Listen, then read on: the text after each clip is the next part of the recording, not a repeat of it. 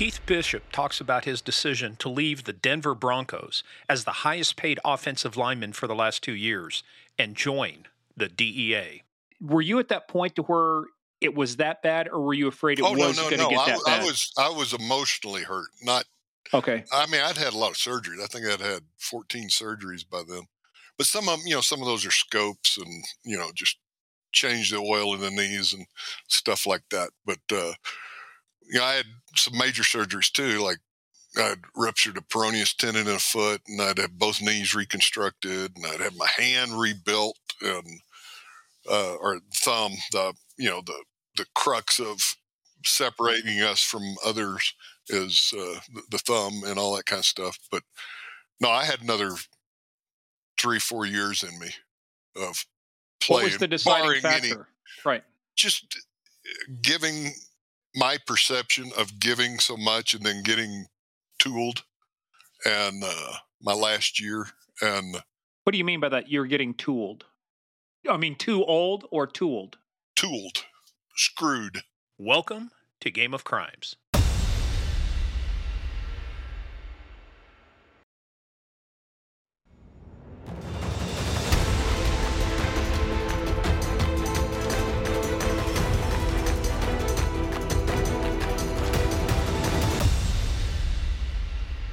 Welcome back, you players, playerettes, dudes, dudettes, and everything in between. I am Morgan Wright. I am the ultimate host, and then I have my semi-ultimate host because he's been hurting for the last few days. You're lucky you're still sitting up straight right now, pal. My fellow partner in crime, Steve Murphy.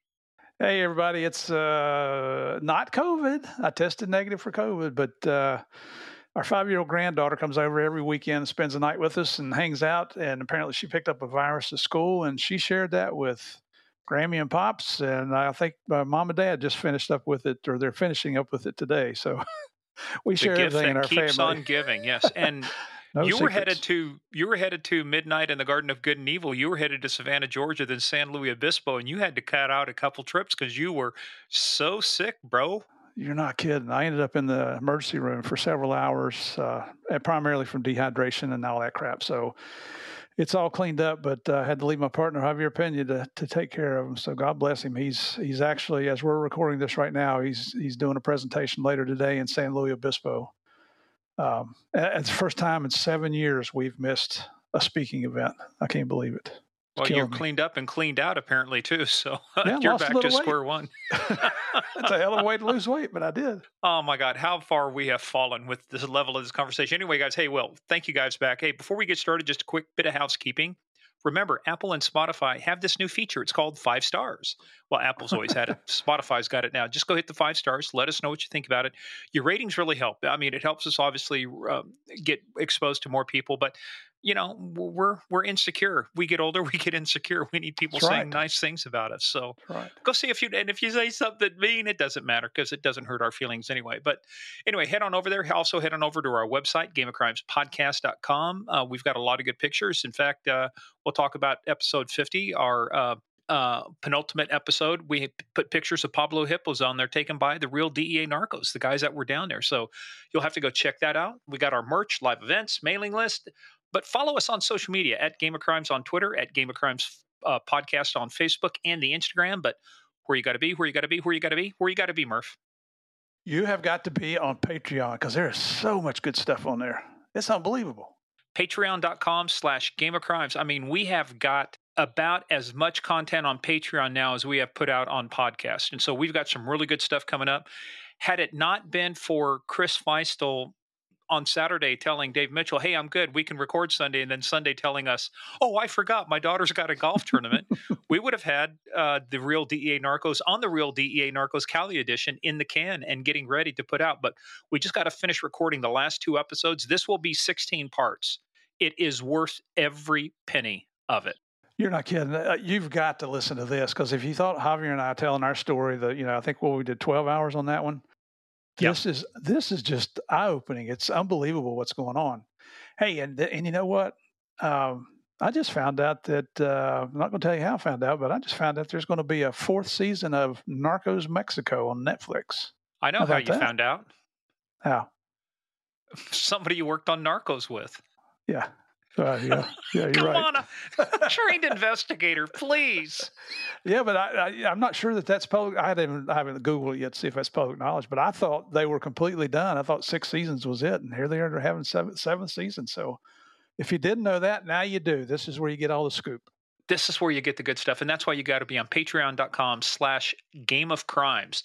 Hey, also, just head on over to paypal.com. Use our email, gameofcrimespodcast@gmail.com, which you can also email us at your ideas, complaints, comments, gripes, bitches, moans, whatever it is that it might be.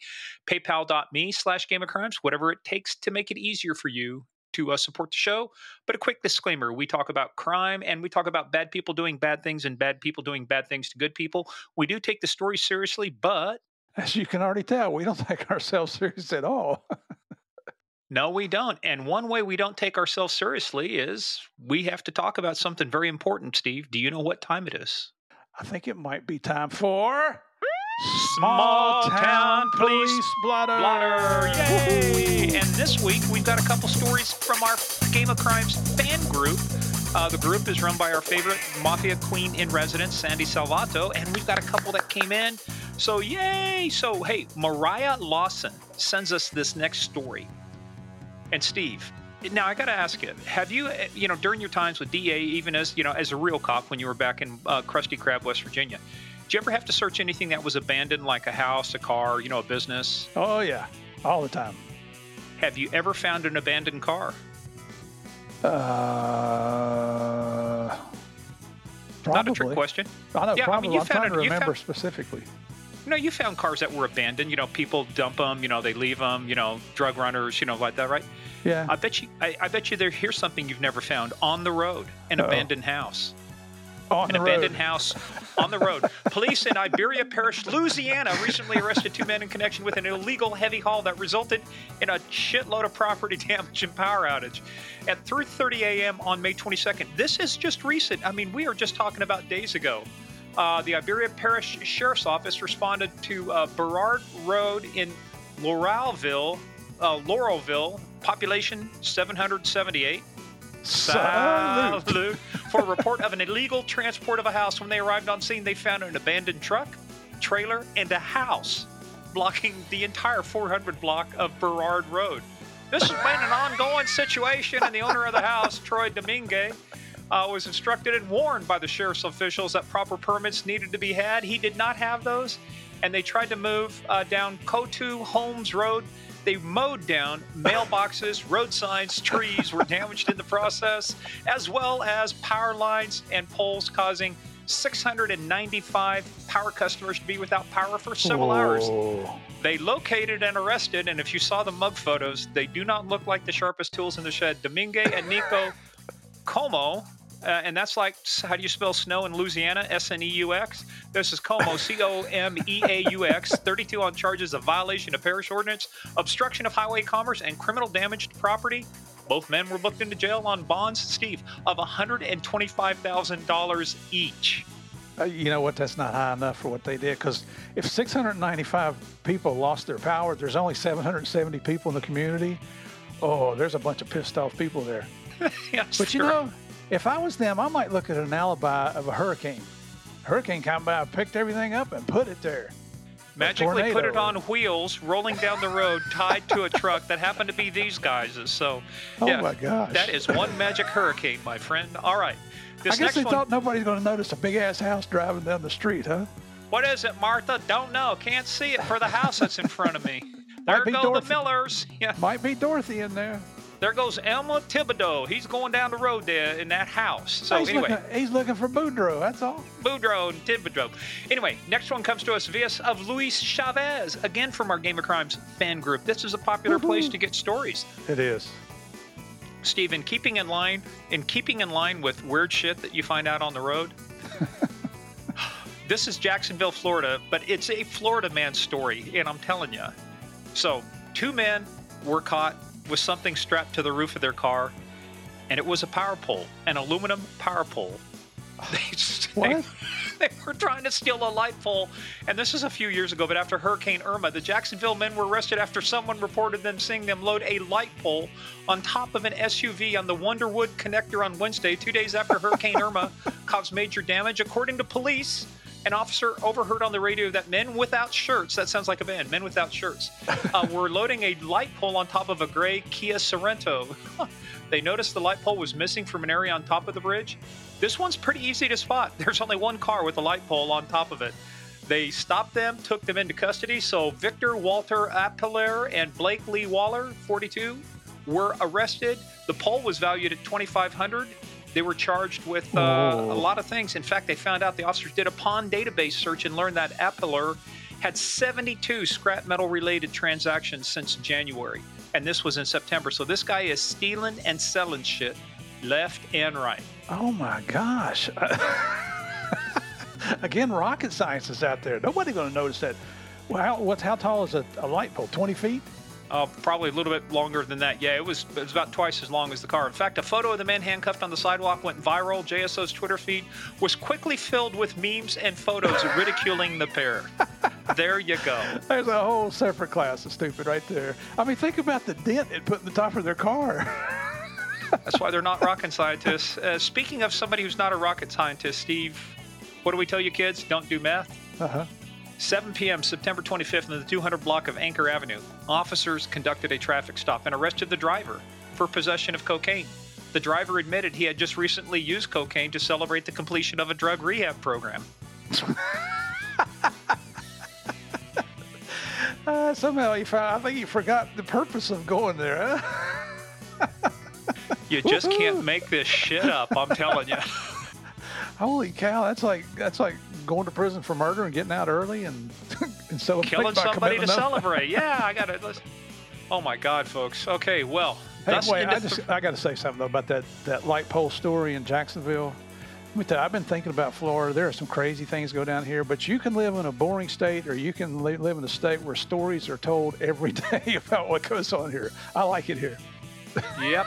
Well, that's why we call it Florida, man. So, hey, as we thus end the reading for today, Domine es Requiem, Kyrie Domine Dona es Requiem. I keep forgetting my Latin there. Anyway, that being said, back to our Latin Mass. But so we had our 50th celebration. Got a lot of good comments from everybody. Thank you so much for all your support. Yeah, we can't believe, and a lot of those were two-parters. I'd say about 90% of those were two-parters. So we're going to be talking to you guys going forward about, hey, do you like the two-parters? Is it too long? Is it long enough? Do you want so we've been experimenting. If you noticed, a couple of our episodes like this one will be a one-parter, but a little bit longer. And we want you guys to just give us some feedback on the fan group page, on our main, on the fan group, on the main page, on our email, gameofcrimespodcast@gmail.com. Hit us up on Twitter, Facebook, whatever. Just let us know what you think. And because we want to accommodate you, it's not about us. It's about you. And you know what? When you give us the 5 stars on Apple and Spotify. Yes, Steve. The platforms we put our podcasts on. Put a comment on there and tell us whether you like the 2-episode versions or the 1-episode version. We want everybody to know what you think. We're trying to make you guys happy. We have access to great content, and we just want to share it with everybody. So you tell us what you like. Mm-hmm. Yes, we want the happy massage. So anyway, that being said, let's get. Hey, and by the way, too. So. Yeah, well, hey, look, we got a good one coming up because I can guarantee you we've never had this combination before. A pro football player that played on Super Bowl teams, didn't win any, not till later, but still, you're at the elite of the elite level. Dude was just he could have stayed in the NFL for a long time, but he reached a point and decided, what the hell? Let me join DEA and go visit countries like Afghanistan and work drug cases. So. Steve, this is your guy, Keith Bishop, man, former offensive lineman for the Denver Broncos, playing with John Elwood. He said Elwood. I thought it was Elway, but he said Elwood. That was funny. I tell you what, I am so excited about having him on the show. And you got to understand, Keith, he's huge. He's a massive man. He's got hands like bear paws. He is one of the most gentle giants you'll ever meet till he gets maybe a little bit to drink, or I wouldn't want to piss him off to find out. But it's just so exciting to have him get on here and tell his story. 10 years in the NFL, Pro Bowler, selected for the Pro Bowl twice, and he chose to go help his fellow man. He's been you're going to hear his story. He's been a kind of a cop buff for a long time. But you know who benefited from all this is the citizens of the United States as well as the countries he worked in. One hell of an investigator, one of the most dedicated people I've met, I used to get emails from him or text messages at 3:30 in the morning where he's spending all night in the office while we were working Special Operations Division on ongoing operations. Love this guy to death. He does not do interviews. I mean, you can Google the guy. You can't hardly find anything about him. But when we contacted him, he said, "Hey, I don't do interviews, but for you guys, you got it." So I'm just excited that I hope you can tell my voice here that I'm excited to have Keith on here. What a freaking hero in my eyes. And you can tell he doesn't do podcast interviews because the guy did not have a concept of why we have headsets on for podcast interviews. You will find that out during the podcast. So, but there's only one way they can hear about this, Steve, and I have to ask you, are you ready to play the biggest, baddest, most dangerous, and football-friendly game of all, the Game of Crimes? Here we go, everybody. Get in, sit down, shut up, and hold on. Mr. Bishop, Mr. Keith Bishop is going to bring on the exciting tales.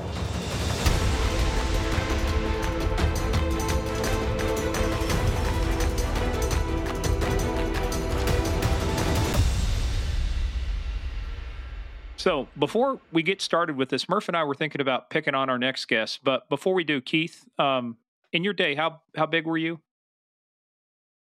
It's not a trick question. Well, I mean, what are you talking about? How tall are you? When you were playing games? 6'3". And how much did you weigh? 282, 287. All right. And played which position for the Denver Broncos? Offensive guard. That's why we're not going to pick on him. He's used to beating up people in pads and helmets for a living. Going backwards, too. I will tell you, this man has the biggest freaking hands I've ever shook in my entire life. It's like a bear paw. Well, by the way, let us get started, though, by welcoming everybody. Yeah. And welcome. This is going to be a very interesting story because we've never had this combination of talent before. Somebody who played college football, played professional football, and then decided, what the hell? Let's go be a DEA agent. So, Keith Bishop, welcome to the podcast. Thank you for having me. You say that now, pal. Just wait. Give us 2 hours. We'll see how you feel then. Hey, real quickly, what was your number? 54. 54. Which is Murph's IQ, by 54. The way, magically. It's amazing how that works out. Yeah. Yes. 54 in your program, number 54 in your program. And 54 in your heart. Oh, jeez. And did you play with Elway? Yes. All right. We're going to have to get into that in a minute. Well, wait a minute. Let's just ask a quick question. Who was your best man at your first wedding? One of my high school buddies. And who else was in the party there? I thought Elway was in there. No, I didn't know him then. Oh. Shit, that's well, the hell, never mind. Hey, I'm old. Shit. That's going way back. And John and I've been buds for next year will be 40 years. Since you were protecting his butt when he was playing quarterback and you were on the line. I was trying. Yeah. Well, before we get, though, into a digression over towards pro football, let's talk about how you got started in this whole thing, because you attended a university that wasn't really known for football during the time that when you were there. It was Baylor. Isn't, is it?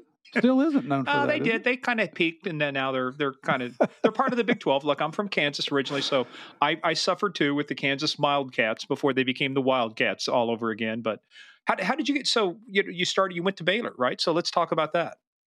Well, if you want to really be interesting, not that I'm going to educate y'all on being interesting because your success speaks for itself. But I started off playing high school at the Bad Guys on Friday Night Lights at Midland Lee High School. Damn. Oh, wow. So the real Friday Night Lights. So it was Midland, and what was the other one? Permian? Permian. The show is about Permian High School, which was our arch rival. I was Midland Lee. And in the film, the bad guys are Midland Lee. How accurate of a movie was that? How good did Billy Bob Thornton do? It's the the coach. I don't know. I was blessed. Honest to goodness, I was blessed. Jim Acree, who's passed, was my high school coach at Midland Lee, and he's a legend in Texas high school football. And I was fortunate enough to have him. And I'm thinking back then, because I think the show takes place a few years after I'd gone. But But they take their Well, football seriously down there, don't they? oh yeah, I mean, it was like businesses would change hands, on bets, or at least there were rumblings of businesses Wow. changing hands on bets and stuff And from the high school football games. there are high school football stadiums down there that would rival some of the college stadiums in terms of they may not seat as many, but man, they are ornate. They are decked out, aren't they? Yeah, yeah, and it's changed so much since, and honest to goodness, I cannot remember how many old Midland Memorial Stadium held that where I played. Made 10,000. But 10,000 at a high school. Yes, I'm saying. Are you kidding me? Well, I accurate, but I think now it's the stadium there in Midland is 30,000, something like that. Wow. It'd be, and you're talking a town back when I was in Midland. 65,000 was the population, and Odessa, which is always bigger, was I think 80,000 or something like 90,000 or something like that. Now I think Midland's up over 100, and I don't know what Odessa is. So you got that Permian Basin, that area where it's holy cow. That's all there was. I mean, so you played the same position in high school? Now, hang on a second. We got a little interruption. Go ahead. Oh, we are in the middle of a high security incident. Chip said they should be here roughly around 2:30. I'll bring him in, park him, and then Josh should take him upstairs. Okay, doke. I'm kind of out of communicado for the next hour or so, but I'm in my office. Sorry about that. Well, let's just tell people the reason you had to answer that is because what is your current job right now? I'm vice president of security for the Denver Broncos football club. There you go. There you go. I mean, just think about I can't wait for our listeners to hear this whole story, because here's a guy who's a very close friend of mine, but has done things that we all dream about doing. I mean, going to a major high school, holy cow, that seats the stadium seating 10 to 30,000, maybe up to 80 to 100,000. Goes to the NFL, plays college football, goes early to the NFL draft, becomes a DEA agent, goes back to NFL football. This is going to be one of the best interviews we've ever done right here. I'm very fortunate. Yeah. Well, let's talk about. Did I mention how humble he is? Because this man is. I'm not bullshitting. He's very humble. Now, you played the same position in high school that you did college and pros? No, I was a defensive lineman, defensive tackle in high school. And then I played offensive center in high school. I was like backup center if emergency situations, which never happened.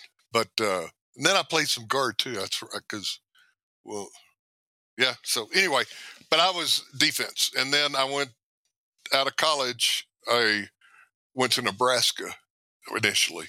And was defensive lineman, and then they moved me to offensive lineman at Nebraska, and I was there for 2 years, and then I left.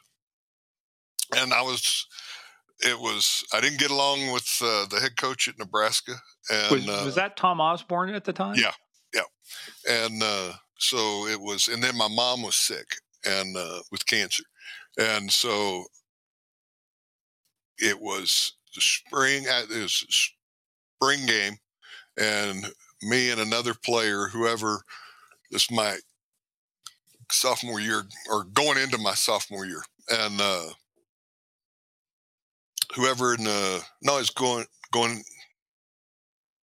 it's after my freshman year, sophomore year. It was whoever scored the best in the spring game would be marked for starting center the next season. And I had a very good game and spring game, and the grades came out, and I was not going to be the starting center. And it was like, well, this is bullshit. And old players, that were seniors graduated, Rick Bonas and Vince Ferragamo and different guys, they were like, dude, this is bullshit. You need to leave. And so it's like, screw it. I'm gone. And so I was just going to go home. My dad was an architect, had a construction company in Midland, and my mom was sick. So I was like, I'm done with this. I'm going home. And so I get home and I'm going to start working with my dad. And he's like, and my mom are like, if you can get your schooling paid for, don't be stupid, go to school. And Baylor had recruited me. I was heavily recruited coming out of high school. So that's when I went to Baylor. Before we get too far in, how many offers did you have coming out of high school, and why did you pick Nebraska? Because, by the way, you know what the N on Nebraska's helmet stands for? Knowledge. Knowledge. Yeah. Knowledge. See, you know. Yeah. I'm not stupid. I know how to spell. Yeah. And, but anyway, my senior year, I was very highly recruited, and in practice, I got kicked in the side of the foot, and it broke my little toe. And so I had a break on the outside of your little toe, and the tendon that attached to it, and it pulled it back. So the doctor said, take 2 weeks off, and then you can start playing again. So I took 2 weeks off. Well, all these schools, I mean, I can't remember how many schools were recruiting me. It was all over the country, and everybody quit talking to me except for Nebraska. I mean, everybody. It was like, because of the injury? Yeah, because of a broken little toe. And Jeez. it was like, well, they probably, they're saying it's a little toe, but what is it that's really wrong with the kid and all this kind of stuff, so. But anyway, Nebraska always kept recruiting me. And plus the guy that was recruiting me from Nebraska, Jerry Moore, he went on from Nebraska to Appalachia State and was wrecking setting coach there. Great guy, but he played for my high school coach in Bonham, Texas. And so there was a little more knowledge sharing. And so Jerry always kept recruiting me strong. And so that was kind of the determining factor why I'm going to Nebraska. They never quit recruiting me. And then after I got there and then went through whatever, and then when I went back, it was like, well, my old high school offensive line coach was now coaching at Baylor. So I got a hold of them and said, hey, I want to walk on, at Baylor if y'all will let me. But the problem back with the NCAA in that day, right, was you had to sit out a year, didn't you? It's not like the transfer portal now. You had to sit out for a year before you could be eligible, right? Yeah. And I did have to sit out. I mean, you redshirt. That was my redshirt year, was sitting out. But you could still go to practice and do stuff, right? Yeah, you were a practice, like in the NFL, you were a practice squad guy. You ran plays against the defense. And so you were the Rudy Rudiger for the Baylor Bears. Yeah, and in fact, I won the Golden Egg for that year for being a good practice guy. The Golden Egg? Or something like that. It was something golden. It was the golden turd. You're a good egg. You're a good egg. It was like I got a little trophy. I think I still got it, but it had diapers on it, and it was like I mean, Baylor. I love Baylor. I'm not Baptist. I grew up Church of Christ. The Holy Rollers, and went to Baylor, and Baylor's Baptist, centric school, but back then in the late 70s when I was there, it was like 50% were Baptist professors and 50% were whatever. And it was like, if you cheated and got caught, you were out no matter who you were. And, I got caught cheating one time, but I didn't get kicked out because I even copied the person I was cheating off of in the name slot. I copied their name on the name slot too. So they, no, I'm teasing. The N on the helmet truly stands for knowledge. Yeah. Yes. You learned a lot out of Nebraska. That really did happen, but it wasn't me. So. Man. So now then I went to Baylor. But how many offers do you think you would have had coming out of high school? I don't know, because my coach kept them all. He didn't give any of them to me till after we had finished our senior year. Oh, okay. So I had a stack, You should have went to All I can tell you, you should have went to Notre Dame. I had letters from Notre Dame. Well, you should have went. Well, I had letters from USC too. He was smart enough to turn down Notre Dame. And that's not South Carolina, Steve. That's Southern California. That's not USC. That's University of South Carolina. Come on now. And it has been, I think, 1,122 days since USC last beat Notre Dame. So we're going to keep the streak going. So anyway. Well, and then one of our players we just got was talking today or yesterday, day before, anyway, on an interview, and he was talking about all his family were all University of Southern California guys and girls. And he went to UCLA. And he goes, yeah, but he goes, we beat them this past year. I think he said we put 60 on them. So I didn't follow the game or anything, but he said none of his family would speak with him. So you always have great college stories. I mean, there's always. And I bet you there were some good rivalries down in Texas too that could rival that. So, but you did that redshirt year. So now it would be kind of what, your fourth year of college? You're actually playing your third year of football, right? Yeah, but it's really my first year. I played I was in one or two games my freshman year on varsity at Nebraska. Then they moved me back to the freshman team, which was good because it was solely a freshman football team that you went around and played equivalent competition. And then at Nebraska. And then my sophomore year,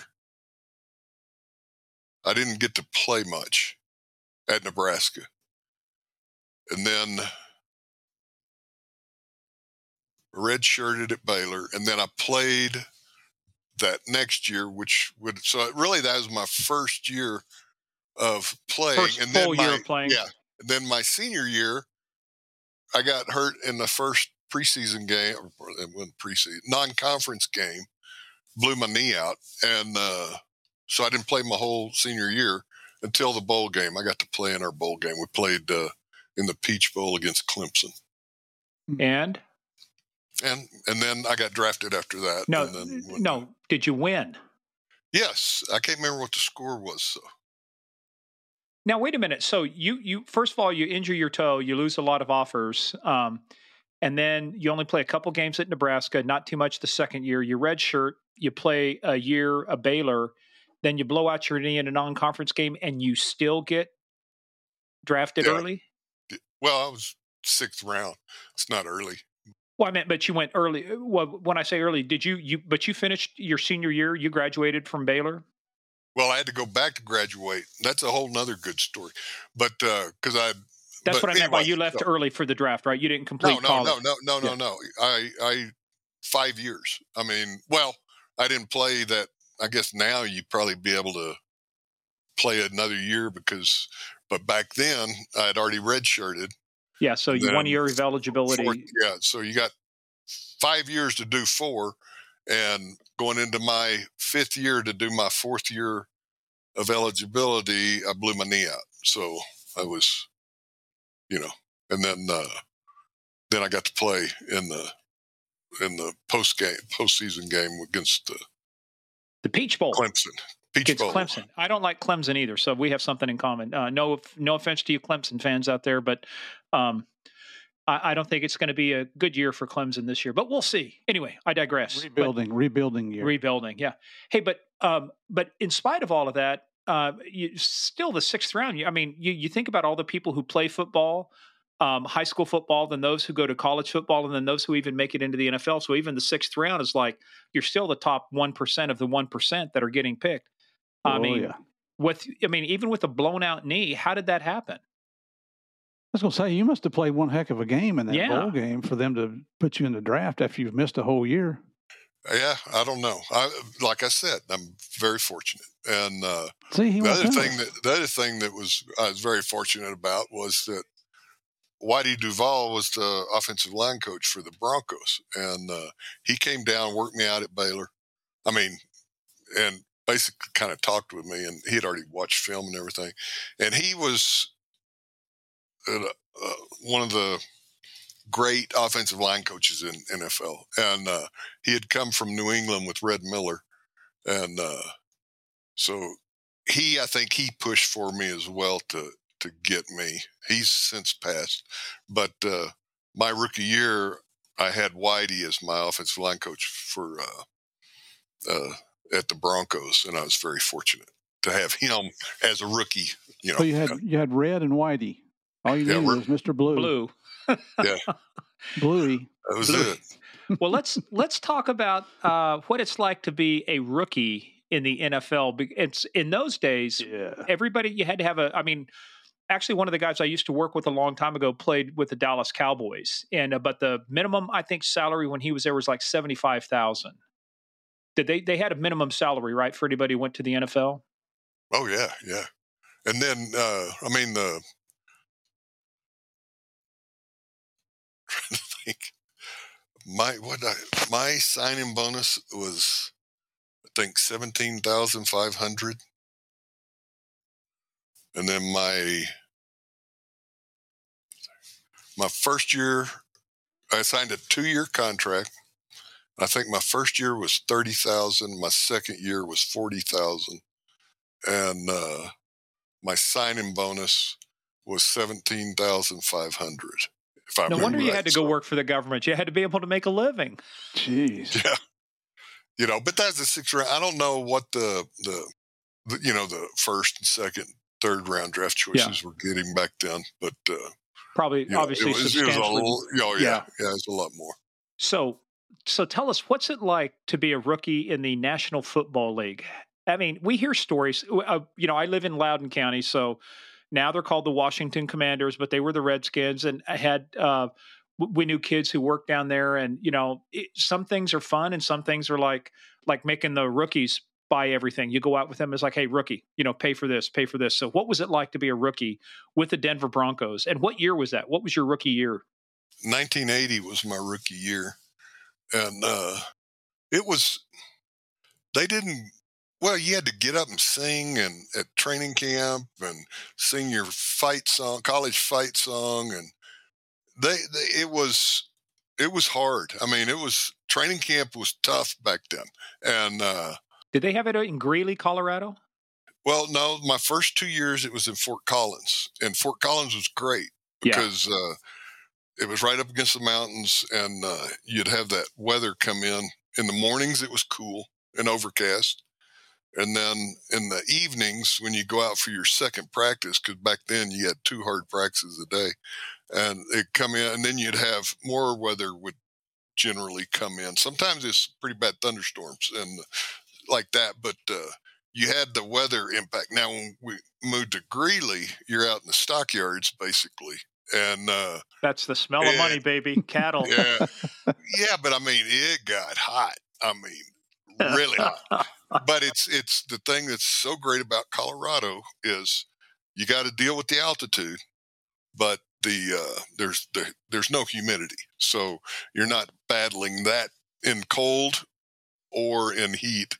You're not battling the humidity. You're battling the elevation. And I was in really good shape my rookie year, but man, I remember Coach Miller just laughing because he goes, boy, that monkey got on your back. Because I mean, you're doing your drills and everything, and then you always had to do sprints and stuff, and it would hit, and you thought you were going to die. You thought everything was going to come out, your lungs, but you get used to it after like 6-8 weeks.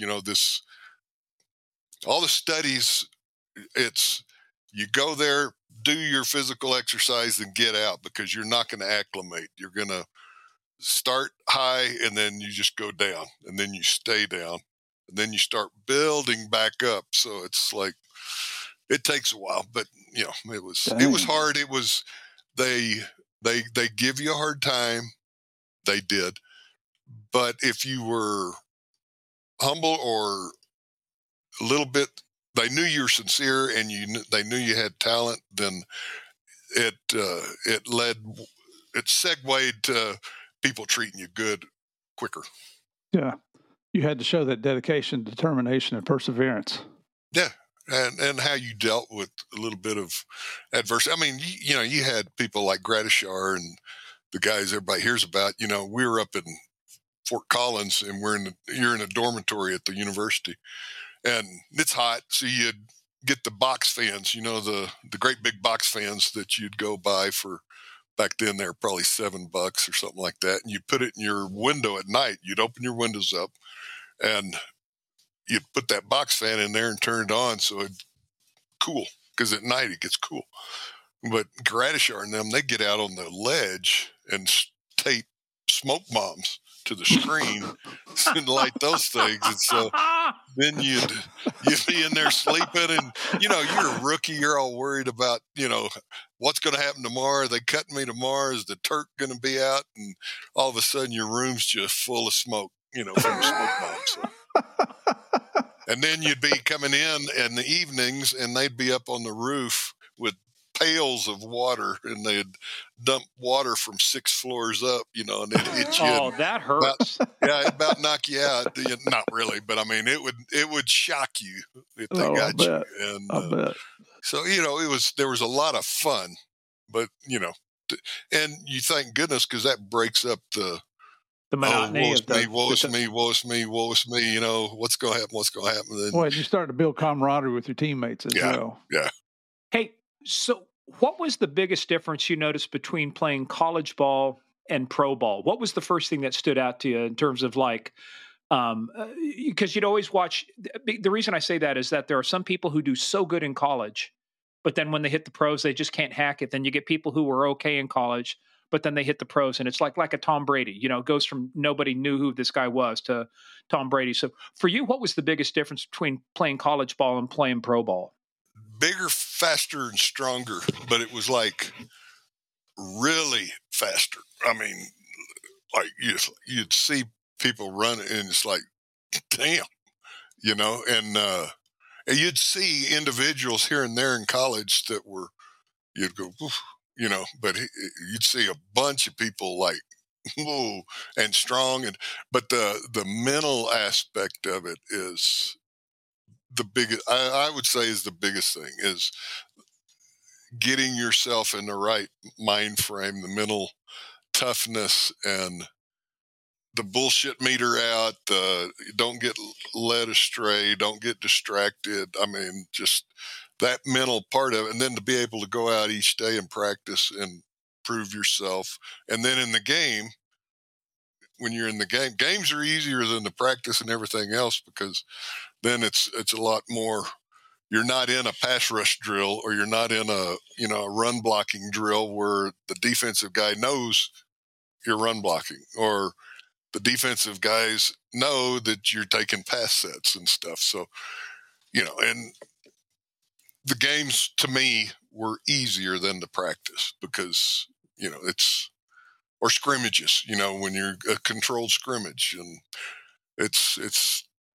but that the mental part of it is a huge factor, but the size, speed, toughness, and basically the snot bubbles that you most frequently get the hell knocked out of you, and being able to, that's part of the game, laugh it, and then try to do it to the next person. Jeez. Oh, man. I can't imagine. So, how long was it before you got your first rep in a NFL game? Oh, right away. I played a lot my rookie year. I played a whole lot, and I didn't start, but I think I started a couple of games because of injury to other offensive linemen. But I played a lot my rookie year, and it was fun. I mean, it's played the Cowboys, played the Raiders, played the Chargers. All my dad's family is from San Diego. I grew up loving Lance Allworth. He was my idol as far as a player, and and obviously I was never a receiver, but just the Chargers. All my dad's family, we'd go out there twice every year during summer break and Christmas holiday, and it was playing the Chargers. Sheesh, it was the Cowboys, the Oilers, and I mean it was neat. These are things first couple of years. most young guys just dream of, kids. Yeah. You dream of this kind of stuff, and you actually got to do it. That's fantastic. Yeah.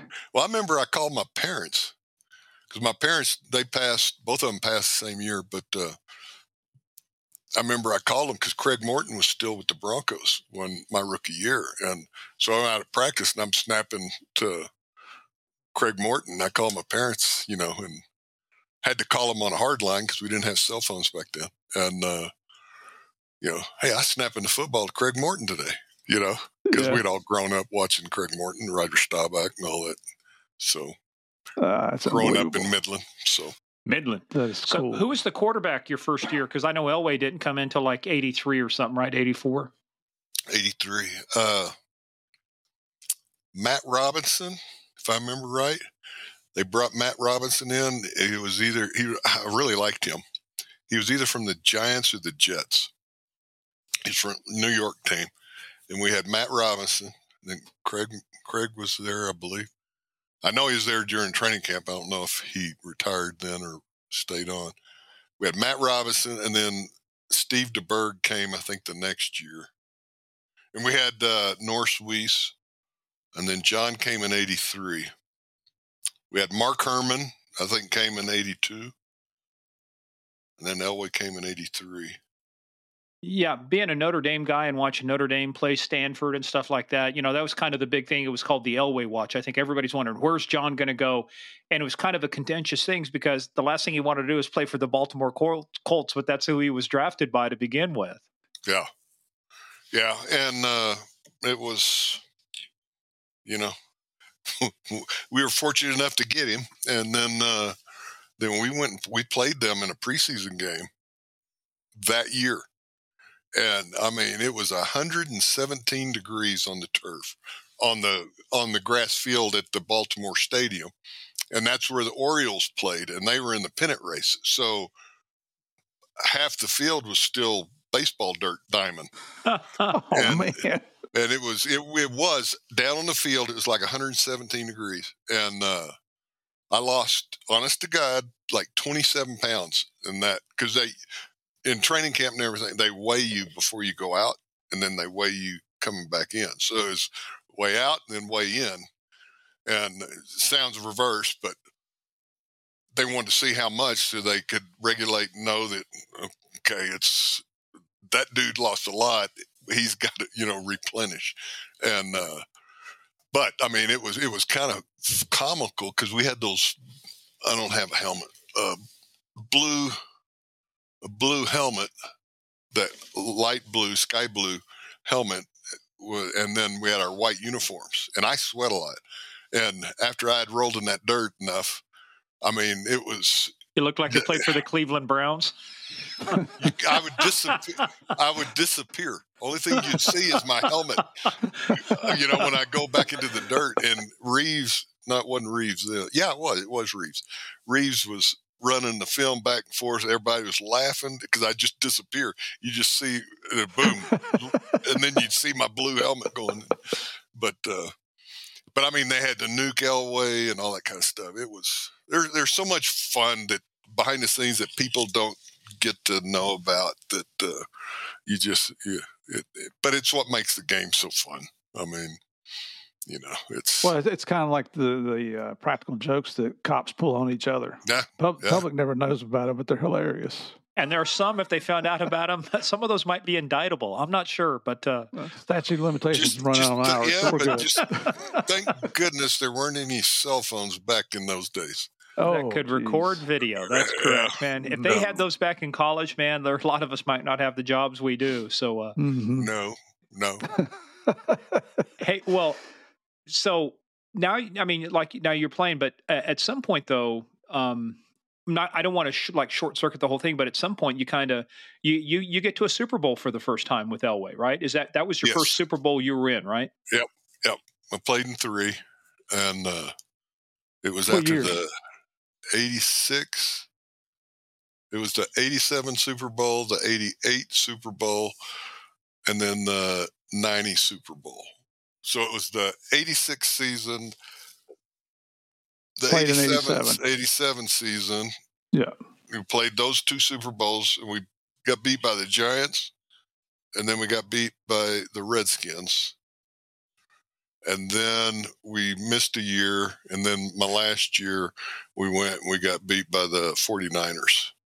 So we didn't score enough points in all three of the games to win one of them. Well, that's a different way of looking at it. Well, it was lopsided, and we had a better team than that. But, the first two, we were as good as our opponent. We got outplayed. We got beat. Yeah. The 49ers had a great team, and they kicked the hell out of us. That was Joe Montana, right? Yeah, and they were a better team than us. The first two, obviously we got beat, but the talent measurement, we compete with those two teams. So with all things being equal, what's the deciding factor then in a game like that? Is it like some coaches will say, look, we got out coached? Was it the mental attitude of the team? What was the thing that was the big deciding factor in that game that gave them the edge over you guys, even though you guys were basically on par, talent wise? It's such a momentum game. And the thing about this, at least for me, is you don't get tired in the Super Bowl. Other games you get, but you're so fired up and everything. But that momentum gets swung, and one screw up here, one screw up there, another screw up there, and a screw up here, and a screw up there, and then all of a sudden you're way behind. And then the other team, that mental focus, and it's like done deal. But in the playoffs, it's you play the regular season and it's hard. But once you make the playoffs, it's that again harder. The physical, the output from the players, and then you win that first one, you go that next playoff game, that's harder. And then you go that next one, and then that's harder. Now you're going to the Super Bowl, and then it's like Katie bar the door. And each game, the intensity of the play and the focus and everything, and hopefully the fans see that, because it's such an increase. And the teams that know that have the veteran players that express that and get the younger players to realize, hey, this shit's on. That's the successful. It helps them to get teams. prepared. Yeah. When you're doing this, are you seeing your family at all? Yeah. It's not bad, but you are kind of like the night before the game, they separate you and stuff like that. You may go out early for a few days, then they'll bring all the families out, and then the families, then you get to spend time with your family. And then it's back to night before the game. It's like home game. Well, it depends on the coach, whether you're separated as a team and that's the head coach's call. Well, and the general manager. The first 2 years that you guys went to the Super Bowl, you got selected for a special honor, didn't you? Did you get selected for Pro Bowl? Yeah, I was. Those 2 years, and then my next year, I had a brilliant coach. I'm not going to name him, but that sounds like sarcasm. We were in practice, and he told the defensive guys, the practice team, the fire off on us. And this guy that was probably 300 and something pounds, he goes full blast because the coach told him to, and he hits my thumb and completely obliterated. So anyway, I missed half my season of the next year. So I didn't. Oh, geez.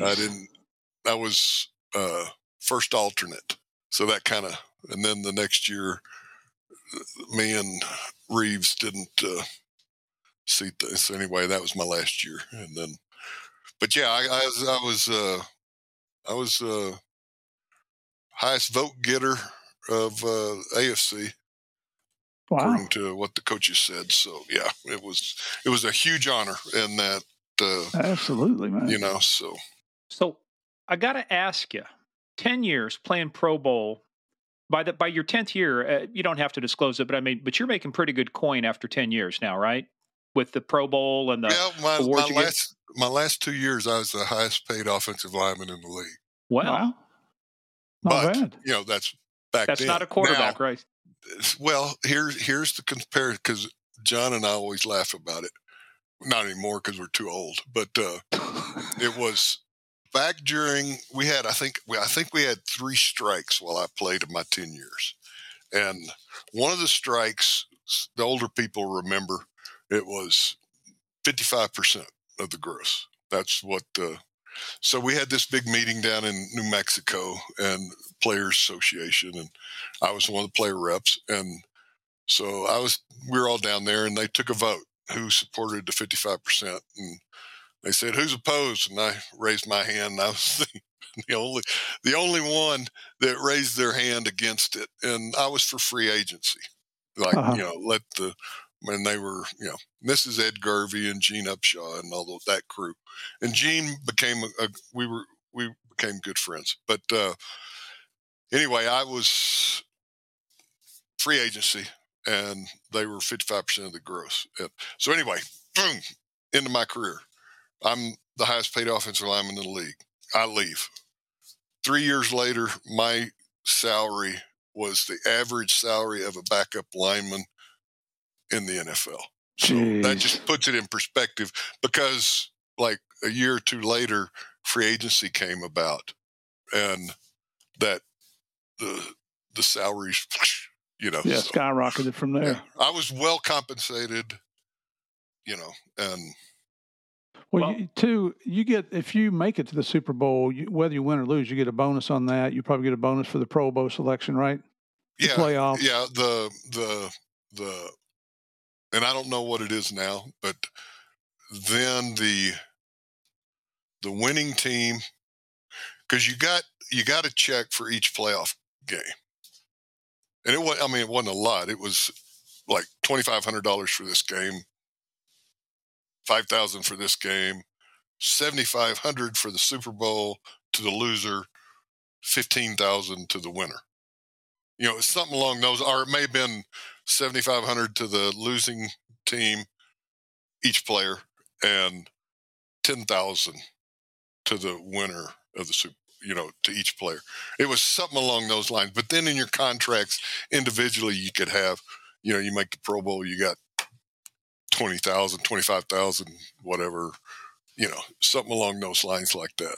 Some incentives are built into it. Yeah. So, you become the highest paid lineman. You get the Pro Bowl honors. You're in 3 Super Bowls. So, what the hell possessed you to leave and join DEA? Well, how did you take a few hits without the helmet on? I mean, what happened? Just be honest with us here, Keith.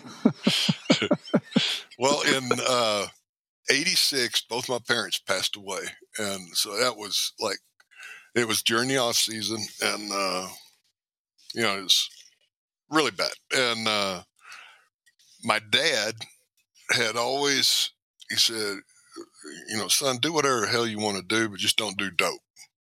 And what do we say, Steve? What do we tell our kids? We say, kids, don't do math. Yeah. Well, back then it was all inclusive. Don't do dope. And so anyway, while I was playing back in the old days in the '80s, you could do whatever to make up money in the off season. Appearances. Some of the guys played on basketball teams. The Broncos basketball team. They go around playing, and people pay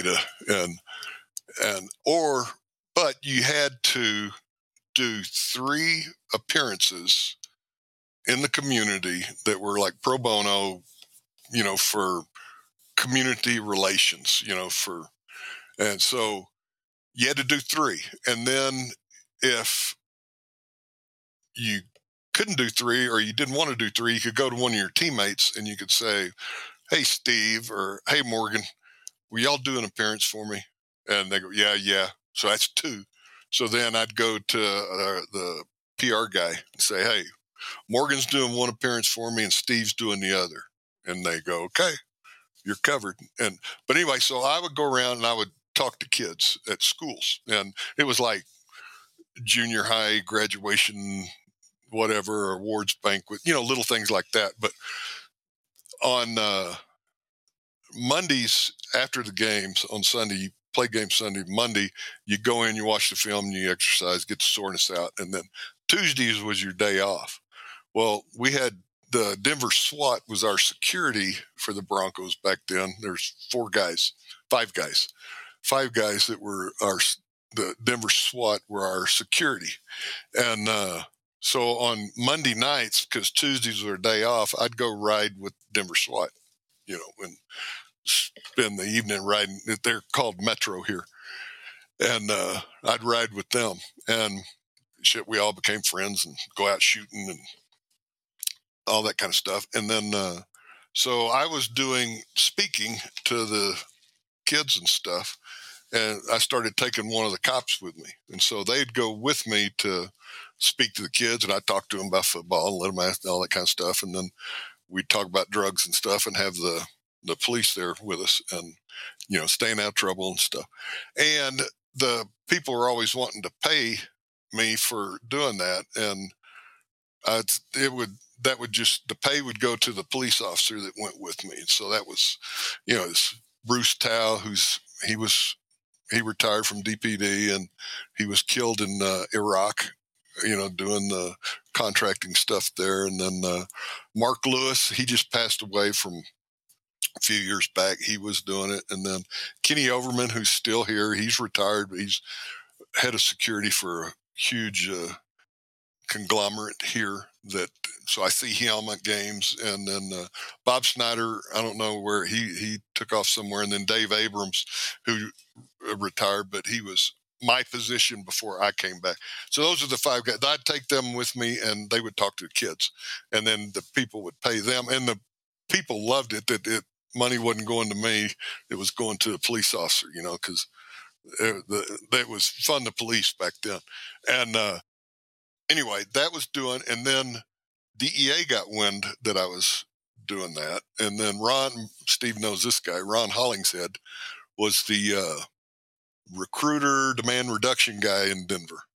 And so he would come over and stuff, and we'd get them memorabilia they'd take to auctions and, fundraisers and stuff. And we got to be all friends. So DEA flew me around to like Aspen and stuff like that. And Hollingshead was one night we were sitting at a bar having a couple of drinks, and he goes, "What are you going to do when you quit playing?" And I go, "I'm not sure. I'll probably coach, but I'm not sure. I've always been kind of interested in law enforcement because my parents had passed, and my dad had always said, 'Don't do dope.' And he said, 'Don't do drugs,' And excuse me. And so he slams his DEA badge out on the table at the Emerald Isle and over in Aurora, which is still going, and I still go there for wings and a couple of beers. And he goes, "This is what you need to do." And that badge it got me. That's a cool looking badge, Yes, it is. And so I got, "Really?" And he goes, "Yeah." And so anyway, so I get done, but Are you still carrying it? Look at you. And for our listeners, he just pulled his badge out of his back pocket to show it to us. And always on me. To still have the retired piece on it? Oh yeah. I'm not. I told you I got the N on my helmet for a reason. Yeah, Steve. I honestly, mine popped off. I didn't do it. I didn't do it. Yep, it just popped off. Bullshit. I'm serious. I found it in the driveway one day. Yeah, Steve just badges his way into everything. Sorry, DEA, move aside here. Well, the problem is when I use this one, it's set in this plexiglass. It don't quite work. It's kind of hard to carry around, yeah. Yeah, I did 30 years at DA, and all they gave me was this plexiglass little badge. So with a plastic badge inside. Yeah. I'm trying to think. I still got your handcuffs there. Is that personal use only there, Keith? Why do they have fur on them? Why is that? Why are they wrapped in pink fur? Yeah. Come on, this is a family interview. I'm trying to think if there's No, it's not, dude. You have not listened to our podcast then. Okay, here you go. This is not the Disney Channel. Hold on. All This right. is y'all are going to have to describe this for your fans because this is a good one. Okay, so this is geez. play-by-play. Keith has just taken off his headset. He is now moving towards the back of the office. He's getting something. Steve, I don't know. Does he still move as fast as he used to on the football field? As big as he is, yes, he did. Oh, what are you doing with that? I don't think. No, we can't do that. Oh yeah, okay, we can do that. All right. So what he has, what Keith has a collection of bobbleheads. They are the 2016 candidates for president, Hillary Clinton and Donald Trump. And these are good bobbleheads. Those are pretty good things. And what do you have there? It's a magnifying glass. Oh, okay. What does that say? I can't read it. It's a prison number. On one of them's jumpsuit. We'll let you decide which one. Yeah, we can't say, we don't do politics here, so we're just going to let people guess. Yeah, got it. We're going to let people guess. And he's back up out of his chair again. And there he goes, folks. He's making a run for the end zone. He has recovered the fumble. He's going. He could go all the way. He's putting his bobbleheads back up. That's supposed to be some really good bobbleheads, man. Oh, man. Well, he's disappeared. Oh, there he is. Okay, he's back now. Well, he had on his blue helmet. And those are from before the election. Those are collector's items. Yeah. Yes, they are. Hey, we could barely see you. I mean, could you put your blue helmet on so we can track you as you go through the office here? I honest to God, I don't have a helmet in here. Well, you got one right behind you. That's a motorcycle. Well, it's still a helmet. Yeah. I dare you to. Look here. What is it? Got a target. Okay. Yeah. That's not bad when you're 5 feet away. What do you do when you have to shoot from farther away? Get a rifle. Tell you what, you start running, we'll see. See how far. Hey, what I'm not seeing anywhere in there that it says DEA narcos on it. You got to put up where nobody can see it? Well, he's got it behind the picture of the goat. He does have a picture of a goat on his wall. Here we are. We're trying to do a podcast, and yet Keith he's looking for all of his memorabilia. He's taking his headphones. That's SOD. I see SOD, Special Operations. All right. I don't know what he's got. I thought I had a narcos in here. Well, you will have soon. Put your headset back on. Yeah, Keith. Hello, Keith. We're doing a podcast here. Keith, hello. You will have soon. You will have soon, I'm telling you. Yeah. As long as it's free, Steve's fine with that. Well, so he slammed the badge down. You took one look at it, and it was love at first sight. Well, no, it stuck. I mean, it just, boom, there's that's okay. That's in the thought process. And that's why it looks like that. Yeah. How many other people think it's worked for? It's a good recruiting tool. Yeah. But it's an upside down New York City badge, ain't it? Yeah, pretty much. Yeah. Now, I think ours is right side up. Theirs is upside down. Oh, okay. Okay.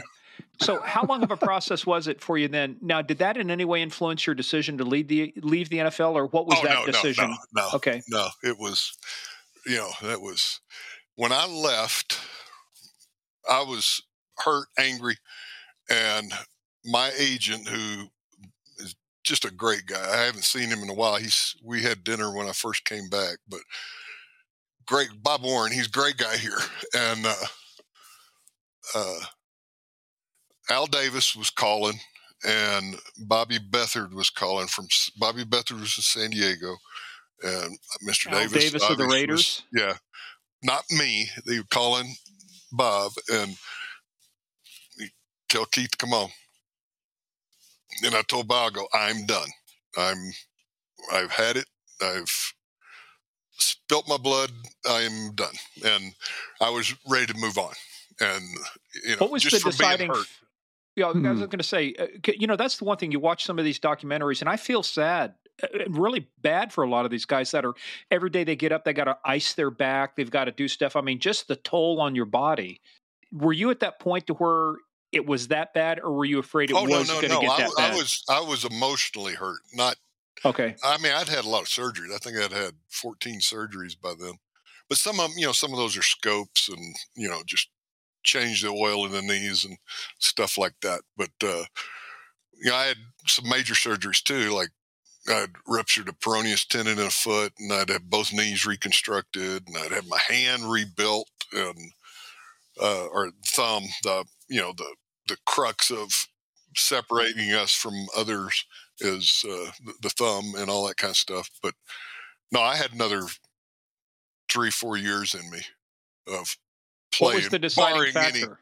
Right.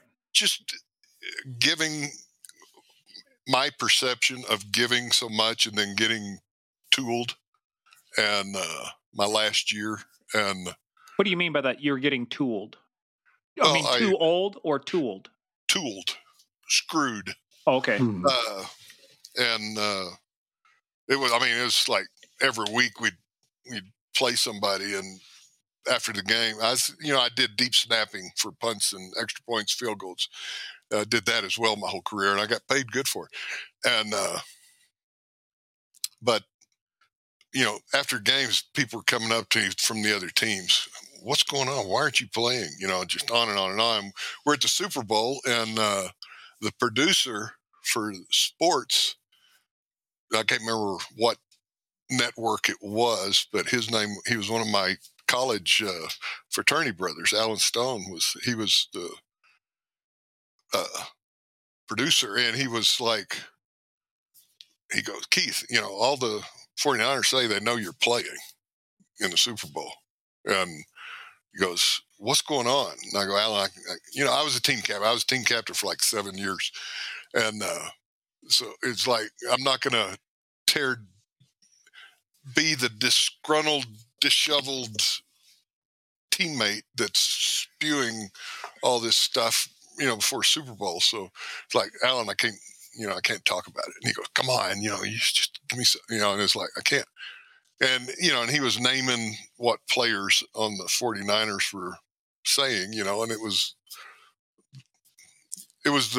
their team leaders and stuff. So, and it was, you get that hurt, and then financially, it would have been really smart for me to kept playing, because if I could have gone 3 or 4 more years, free agency. Well, yeah, and I would have had, but I had already deferred my paychecks. I think they went for 11 years after I retired. I got this much this year, and defer 5 years, ding, ding, ding, ding. And then the next year it was, okay, now defer those, ding, ding, ding, ding. So I had deferral payments coming to me from the Broncos for, I think it was 11 years after I'd retired.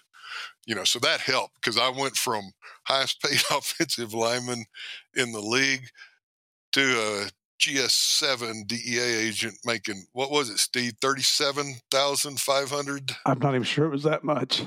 with 3 kids, 3 young kids. So you needed the deferral payments to be able to live, didn't you? No, absolutely, yeah, absolutely. But anyway, so it was that I got screwed. Screw y'all, I'm done. And that mentality. But I thank God that I did that, because DEA never would have happened. Because when I finally got it, because they had to do my background, it took them a long time, because you got this old guy, this former football player, that, to do back, it took, I think it was almost 10 months to do my background. How old were you at the time? When I walked into Quantico, I turned 35 in Quantico. Yeah, and so I was 34, and then the retirement age was 35. And then while I was in there, 55. And while I was in there, it got bumped to 57. Yeah. So I could have gone 2 more years, but, it never would have happened. I mean, it was because they went on hiring freeze. I think it was the class after mine. They went on a 2 or 3 year hiring freeze, Steve? Yeah. I mean, it was quite a while. It was a long, so it never would have happened. And I wouldn't trade DEA for Nothing. So what year did you start DEA? 92. January of 92. Before we get into that, I just want to bring up a couple of things here. One, you mentioned that you were the team captain for 7 of your 10 years. Yeah. That, for our listeners that don't know anything about football, that is a position of honor that your teammates select you. Is that correct? Oh, yeah. But So coaches try to, or back then they would try to, but they try to influence you have several team captains. I was I wasn't the only team captain. I was a team captain for 7 years, one of the team captains. But that's a true position of honor amongst your teammates, that they would think enough about you to select you. And there's one thing that we didn't cover in your football career that's referred to as the drive. You remember that game? Yeah. In Cleveland? Yeah. Did you have your blue helmet on there? Oh, yeah. That's all we had. We had the old blue helmets. And was it scarred up with beer cans and stuff that was coming out of is it the dog pound? No, the dog pound. Not that game, but in previous games. Well, listen. I read up on it. It says it was that game. Yeah, that was the 98-yard drive, right? In like 5 minutes and 30 seconds. Yeah. And but what it was is they were throwing the dog biscuits weren't bad. And so they were throwing dog biscuits when you're down at the dog pound. And then they threw some eggs too, because one of John's biggest laughs, he goes, I got hit right, you got your helmet, then you got your face mask. And I got hit right forehead. Right on the forehead.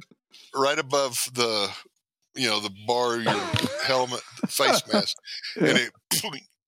And the egg is running down my face mask. And we're in the huddle, and John said because he was right across from me. And he said he's looking at me, and I'm all serious, and not doing anything. And the egg's just running down like this, and he just bust out laughing. He said he couldn't keep a straight face. He couldn't. He had to laugh. And unfortunately, that was the best arm on the Cleveland Browns team, and he was in the stands. And everything was fine then. The dog biscuits, and because you just held your, you kept your face down, and it is hitting on you. It's loud stuff. But then they threw a AAA battery that hit my helmet. Dang. And that hit my helmet, and it fell to the ground, and the ref looked in and saw it. And he goes, what? And then we had the wind at our backs.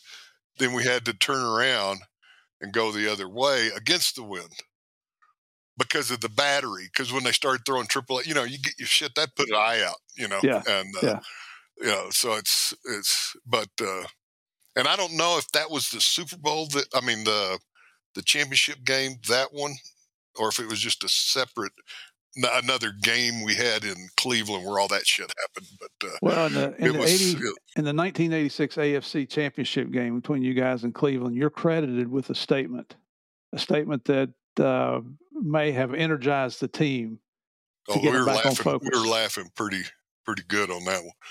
But basically, we're down there, and there was a timeout, and John was on the sideline with Coach, and so we're in the huddle, and the Browns are all in their huddle, and we're standing there, and it's a timeout, and I look over, and they're all looking at us laughing, because it's not looking good. Yeah. And so some of our guys are kind of looking. You can see some of the guys are kind of like down, and I go, look at them motherfuckers. I go, they don't know it, but we got them fuckers right where we want them. And everybody just busted out laughing. Seriously laughing. And then you can see the Browns guys, they're looking, and it's like, what happened? Kind of like it pissed them off, like, what are they? They're laughing at us, And then John came back in the huddle, and they go, what? Because everybody's, we're all just laughing, and it's one of those. It wasn't planned. It wasn't right. It was just spur of the moment. But and the reason I'm bringing this up, it turned out really good. It turned out really good. Yeah, because you guys turned around and won the game. But the reason I'm pointing it out, this is your rookie year, right? 1986, or is this your second? Oh, no. Shit, I was 7 years in.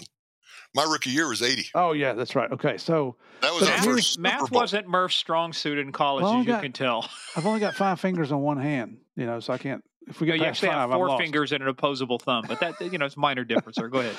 But the reason I'm bringing this up now is this is what we're getting ready to go into in Keith's DEA career is leadership principles here.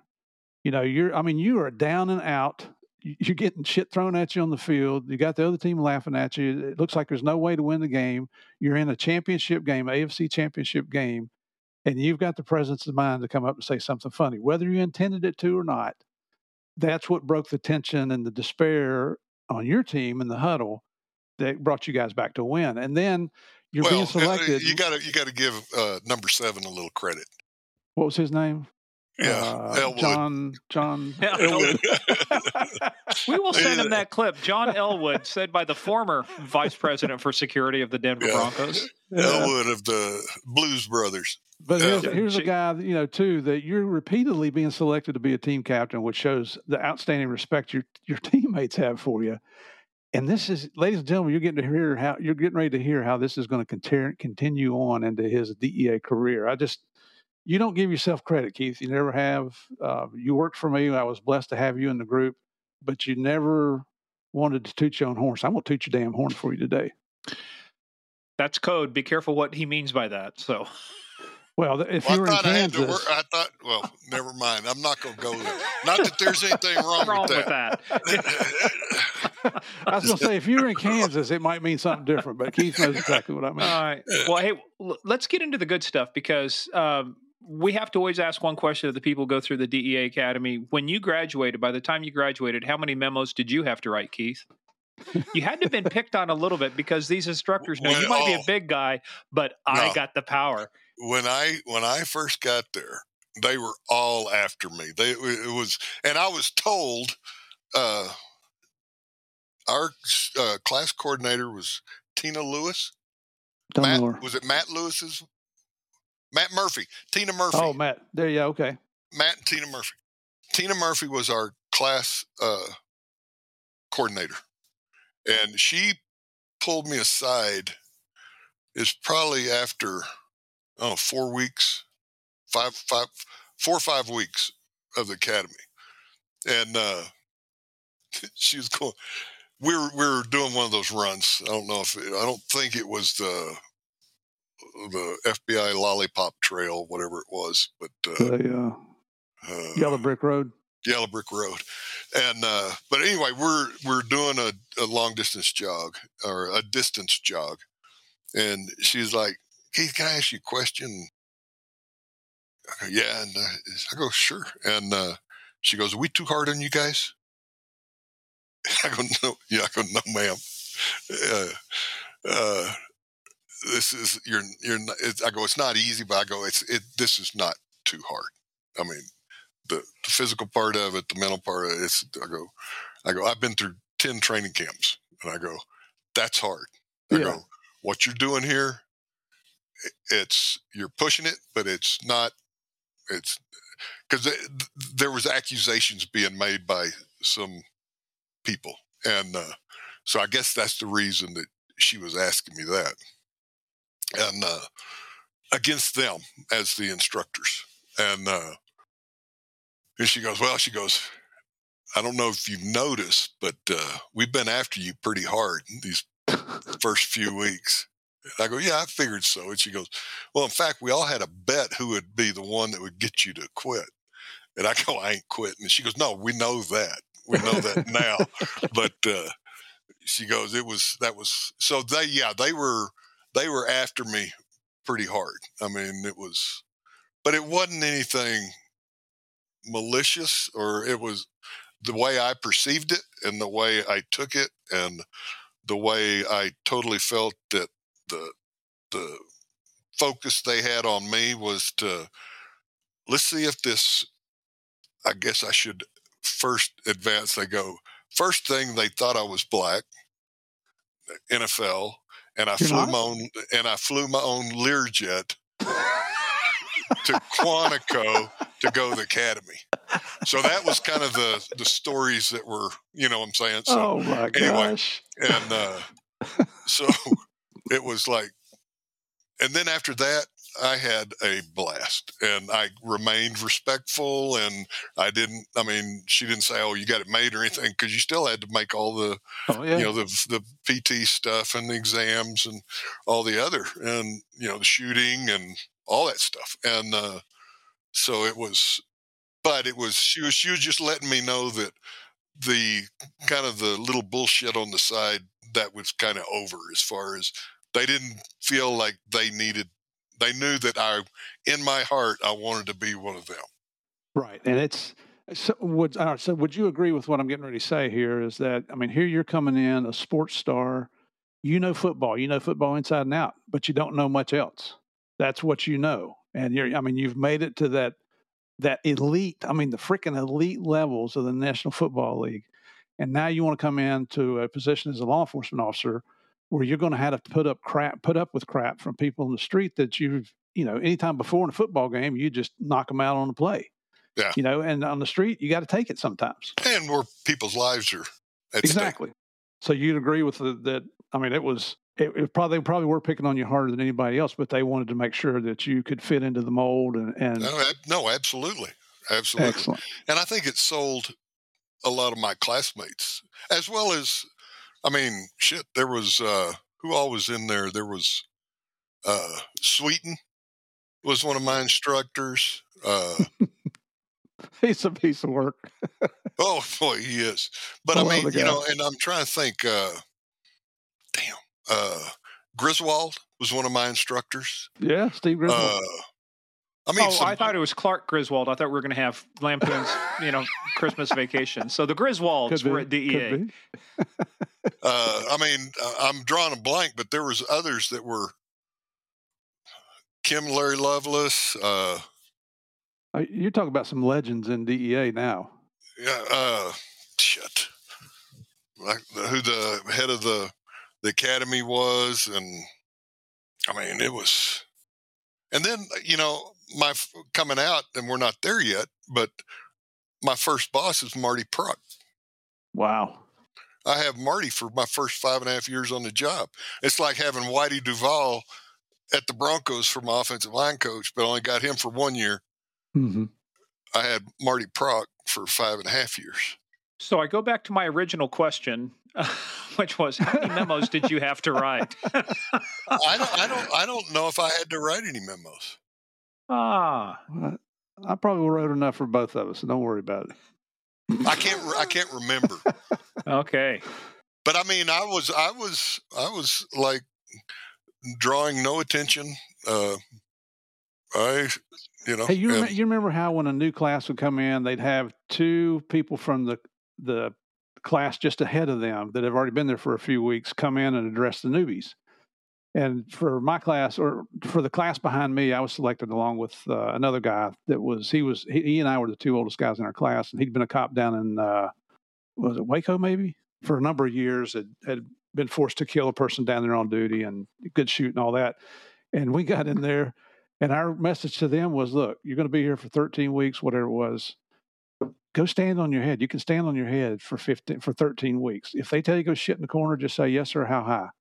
And the day you get your badge and creds, anybody that's pissed you off, go tell them, screw you, pal. I'm out of here. I got my badge and creds. Yeah. And that was the message. But there was this one overweight young lady. Her question was, how serious are they about the PT? 2 days later, she was gone. She found out how serious they were. Right.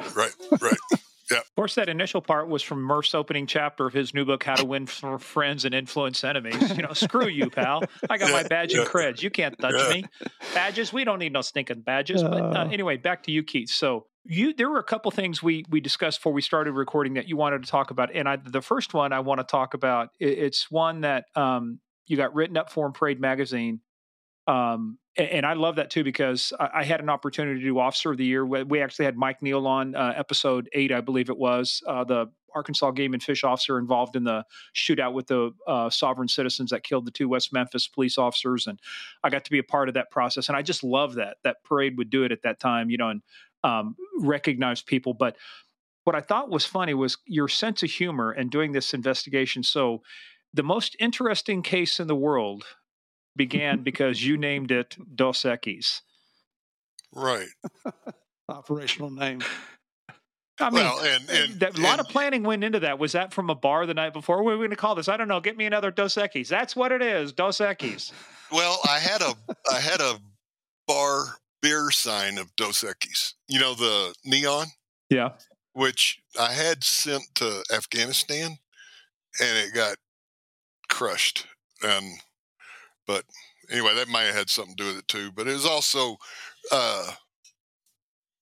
it was a moniker for, I think it was Castilla Sanchez. But anyway, I mean, it was. If you've been to Mexico, I grew up in Texas. The lady that was I don't want to call her a maid, but she a housekeeper. Both my parents worked all the time, and she was our housekeeper, and her name was Lita Hernandez, and she raised me almost as much as my mom did, as far as from third grade till I went back for my parents' death and burial in 1986. Lita was part of our family, and her husband Johnny, and they sat at the gravesite with me at my parents' funerals 2 months apart. And so there's nothing, and I'm adopted, and supposedly one of my grandmothers was full-blown Cuban, so I'm somewhere in the 25% Hispanic Cuban blood line. And so nothing derogatory towards the Hispanic Mexican community. I love them, but I love their beer too. And Dos Equis like tequila? was, I love tequila. But I'm getting old now, so I gotta cut back on the brown water a little bit, you know. So Understood. And it's but anyway, I wanted to say, I called it Dos Equis, and I didn't want any negative connotations coming out, because it was tongue in cheek, but it was also kind of a moniker for some of the higher ups, the bad guys. What I want to do is tell everybody what the outcome was, and then let's work into the outcome, because this is what you got written up in Parade Magazine for. 2004 basically is one of the top cops in the United States. But I was a supervisor. That whole write-up is the guys that made that case work. Which is why you're a great leader, and we get that. But this is what let's talk about the case. Let's talk about what the outcome was. But still, as representing the group, you got the award. But I mean, this is amazing. This is 2004. And you led a DEA strike force in Houston against the international drug smuggling Gulf cartel, seized $11 million in cash, 14,000 kilos of coke, 60,000 pounds of marijuana, and 200 pounds of meth. 30 people were indicted. That's the outcome of this case. And so let's talk about, because you mentioned one thing, and you talked about one of the reasons why you love DEA is people do it for the right reasons. And it was because of the unselfish act of a agent in Dallas that got you started on this whole case. While you're in Houston. Yeah. And I had been in Dallas, and that's how I got to be friends with the agent I'm talking about, is Schwan Aziz. And I think Schwan's pretty, I know he's retired now. But anyway, Schwan was up in Dallas. I had my group down in Houston. I had been in Dallas for 8 years, 8.5 years. And then I'd gone and done my headquarters time where Steve and I met. And I'd been in D.C. for 3 years, did my headquarters time. And then I went to Houston out of D.C. and was in Houston. And Schwan was doing an investigation up in Dallas, and they got an intercept. I can't remember if it was he was up on phones or if it was a informant, a consensual recording or whatever. I'm pretty sure he was up on phones, but they got the intercept on one of the Gulf cartel guys, a high-ranking guy, and his nickname was Hummer, and he passed that. He called me, and I remember we're out on surveillance. He called me, and he goes, "Hey, I want to pass you a number for Gulf Cartel." He goes, "It's," and he was rattling it off, and he's high up, he's documented, and it's more in your area, the Houston Field Division, which had just about all of the southwest border, and or in Texas, and so it's like that's how that started, and then we get up on Hummer, write that affidavit, get up, and then we're getting into Lascano and Castilla Sanchez and Tormenta and all of them. I mean, we're hitting it all, and we spin and spin and spin and spin, and it's because of a unselfish agent helping out another agent or supervisor that he knew did wire intercepts. Some guys, some girls, they want nothing whatsoever to do with Title III intercepts. And me coming up, thank goodness, with Marty Prock as my first supervisor in Dallas, I did wiretaps and did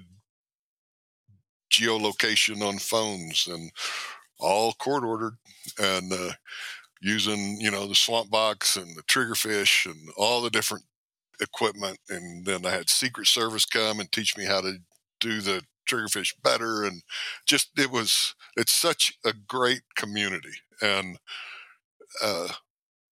then you get down and you get this golden egg handed to you by Schwann and the Dallas Field Division. And we had Pat Medeiros up at headquarters then that oversaw all the Title III affidavits and approval processes from DEA going over to DOJ. And then you had Julie Weisslich, or Petticord, then married Julie Weisslich, that was always a go-to at OEO. And boom, we get rocking and rolling. And then all this other just starts opening up, where the case went. I mean, I left. I think it started in 2006, if I remember right. I got there in December of 2000. I got there in 2003 to Houston. And this, I believe it started in 2006. And then I left in December of 2008. And it was going pretty much that whole time. But the investigation, it spun in all different directions. My group, my guys I had and girls, it was remarkable. I mean, we got into radio intercepts. So how were they moving the dope? What were some of the methods that they were using to move the dope? Airplanes, water? Yeah, all of it. Tractor Trains, trailers. tractor trailers. It was you also got to remember is OCL was brought over. Explain who into explain who Houston. OCL is, please. Well, it's OCL Cardenas Guillen was the head of the Gulf Cartel, and what was his name? The friend killer. Wasn't that it? I think it was. It was something endearing. But that was because he was partners with this Herrera guy. I think it's Herrera, not her name. Yeah, it's Herrera. And this is after he had already started getting, because was it Decina that was the Zeta 1? And anyway, they were going to take over because the old Abrego had been turned over and he was gone as far as head of the Gulf Cartel. And so Herrera and Cardenas Guillen were partnered to move in and take it over. And then Cardenas Guillen had Herrera killed, and I think Decina is the one that did it. They were riding in the car, and Decina was sitting behind like the Godfather movies, and pops him in the head. And so OCL became nicknamed the friend killer or whatever. Mata Amigos. Something, yeah. And anyway, he comes over, and I can't remember what year. I guess I could pull it up. Hang on for a second, because this kind of adds to it, because I sat in on all his debriefs. On OCLs? Yeah. As we use the magic of Al Gore's amazing internet to find out this information. Well, I was there. It's just I'm too old to remember. Oh, I've had too many tequilas. And what was his name again? John Elwood. Yeah. Hang on. Where did this see? Let's see. Boss. Well, that's what we're doing. As you're saying things, we're looking them up too. Well, if you pull up the picture of him, you see his little brown suit he's got on when they're holding him. Mm-hmm. That little brown get up and everything. Yeah. That's in my closet in my house. How did you score that? I told you I was in on all his debriefing. His orange shoes that he had on, one of the pictures has his orange shoes. Mm-hmm. One of my old Saks has those at his house. I think he was sending them to the museum in Quantico. But wait, that's like one of the agents that actually participated in the capture of El Chapo, this last one before he got extradited to the United States, still has the bulletproof vest that Chapo was wearing when he was arrested. Yeah.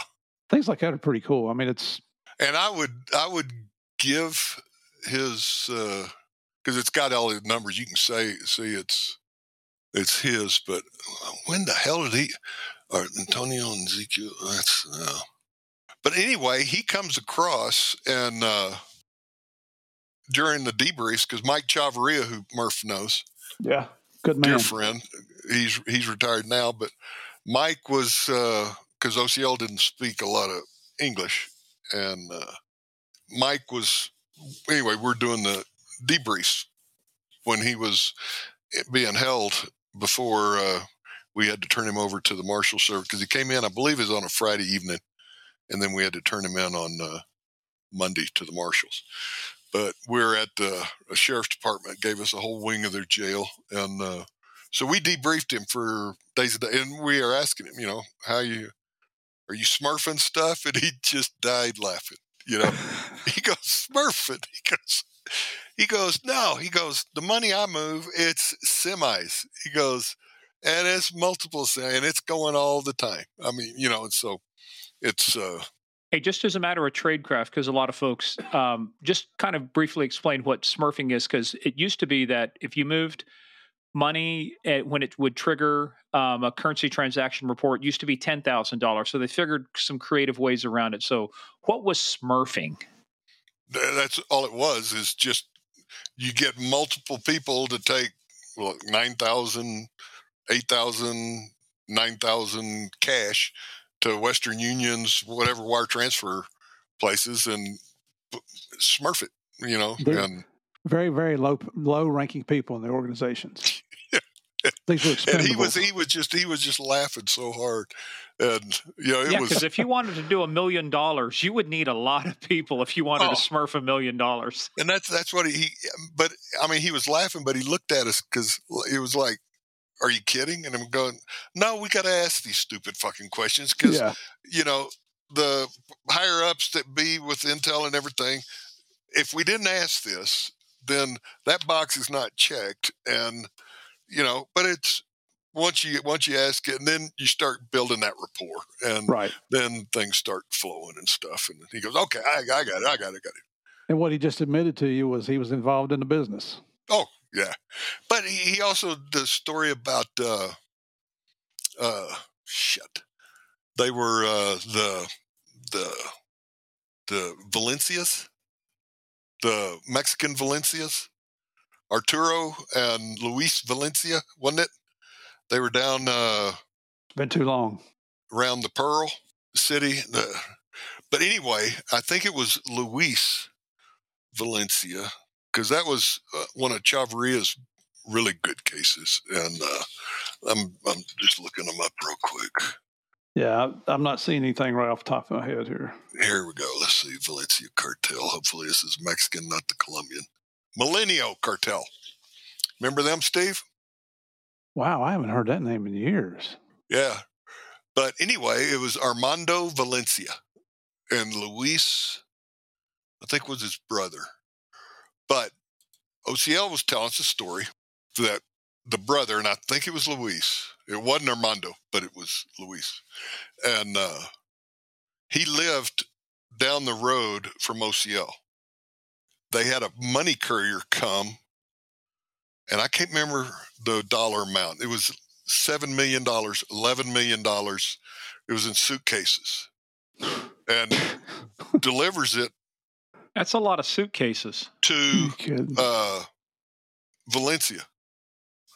And Valencia's like, this ain't my money. He goes, it's got to be OCL's. So he puts the suitcases in his truck, drives down to OCL's house, and says, hey, your guys screwed up. They delivered your money to me. Here you go.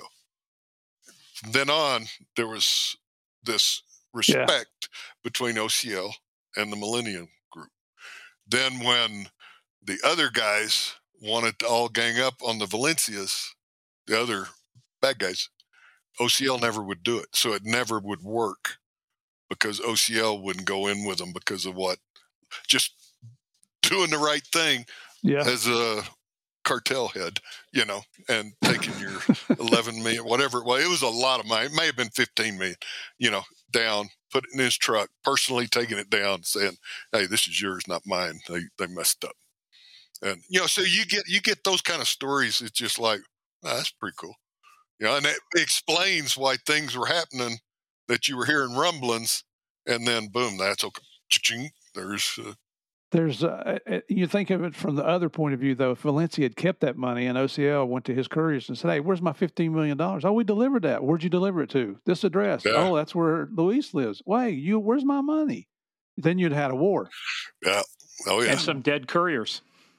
And that's, there was a bunch of the guys were, a bunch of the guys were still alive then. You had Pastor and shit, it's like Steve's saying, it's been too long because all that group that on Narco Mexico, they were still kind of rumbling around all in before they started, and so all that stuff. So anyway, and doing the interviews with OCL and stuff, you get that perspective. And then through very good DEA work, we got onto the radio comms that the Gulf were using. And then through the goodness of the U.S., the people all involved in fighting, I'm having to be careful here. Understood. All the people that are involved in fighting the narco wars, assistance and expertise. And it went from, okay, they're doing this, they're using this, they're using these type of instruments, they're using this range of frequency. How are we going to get that? And we're doing a meeting with a former military guy that's a contractor that comes to meet with us about, because we're putting trackers on vehicles, and we're putting trackers on vehicles because we're intercepting the Mexicans, the Gulf people. They're sending up cars to a city in Texas, I'm not going to name, to get armored. And then they're going back down for all these high-ranking Mexicans to use when they're driving around. And we're putting trackers on these vehicles that are going down. And, so I'll leave it there. And so, we're getting all kinds of good stuff going on. So people are really helping us. And then this guy comes in because we're looking for trackers that last longer. And because you got to hardwire them and all this. Anyway, but then they find them. And so it's like something that's really discreet, very small, that really works. And so we're sitting there and we're telling him kind of what's going on. And, because we got guard guys working with us out of San Antonio too, because they got a counter narcotics thing. And so he goes, well, shoot, he goes, I know some people. And he goes, I'll reach out to them and then And so, boom, we get in touch with this group, and Their all initials wouldn't legit. happen to be CIA, would they? No. It's DARPA, something Oh, along that DARPA. lines. And anyway, everything is, you got all these different buffers and protections, but everybody's helping us because the flow that we have coming for intel off our intercepts, that we don't have the restrictions. We're sharing with the law enforcement community and everybody else, with Steve, SOD, all these. And it's like people are really coming to help us. And then we get other people coming to help us. And I remember I was sitting in my office, and this guy's talking to me, and he goes, we're 20 years behind you. And since we're not doing any politics, because this guy was a 180 in political that I am, but he was talking about his 180 side fucking up everything for the past 20 years on this one particular thing. And that's where we were killing it. And so we get up and we start monitoring the radio intercepts, and it's all OEO approved. We're doing everything by the rules, because, and we are killing it. And where it's coming from, the connections with Guatemala, the connections with Cuba, staging tons and tons and tons of the powder that's coming into the U.S. And you had all these other programs that I won't name that were this being recorded, but that we were laughing about earlier, that had been going on for years. And this investigation just was blowing all of it out of the water. All these informants being paid, and this reporting and stuff, and how it was really happening. We had the breakdown of a kilo of coke at the lab in Colombia, all the way across through the transition countries, Panama and all that, up into either Mexico or coming up in the water and everything, all the way to New York, where it sold for $17,500, which it did 20 years ago. And it was like, if you were a big organization in New York, you got your coke for $17.5 a kilo, or $15.5. I can't remember what it was, but it was, if you knew you were paying more than that, you weren't a big organization. And it just, when you get involved in an investigation like that, it's just like, and Steve will tell you, it's like, just holy cow, because we're passing all these numbers we're getting from other countries, that are involved. And then there's being coordination with the governments that are good, that'll go after stuff. You're passing that information to them. So we had one intercept where I went down to Mexico City, and I'm segueing, but I think people would like to hear this. But we go down, and I can't remember which investigation. It wasn't this investigation, because it was me, and I think Chavarria was with me.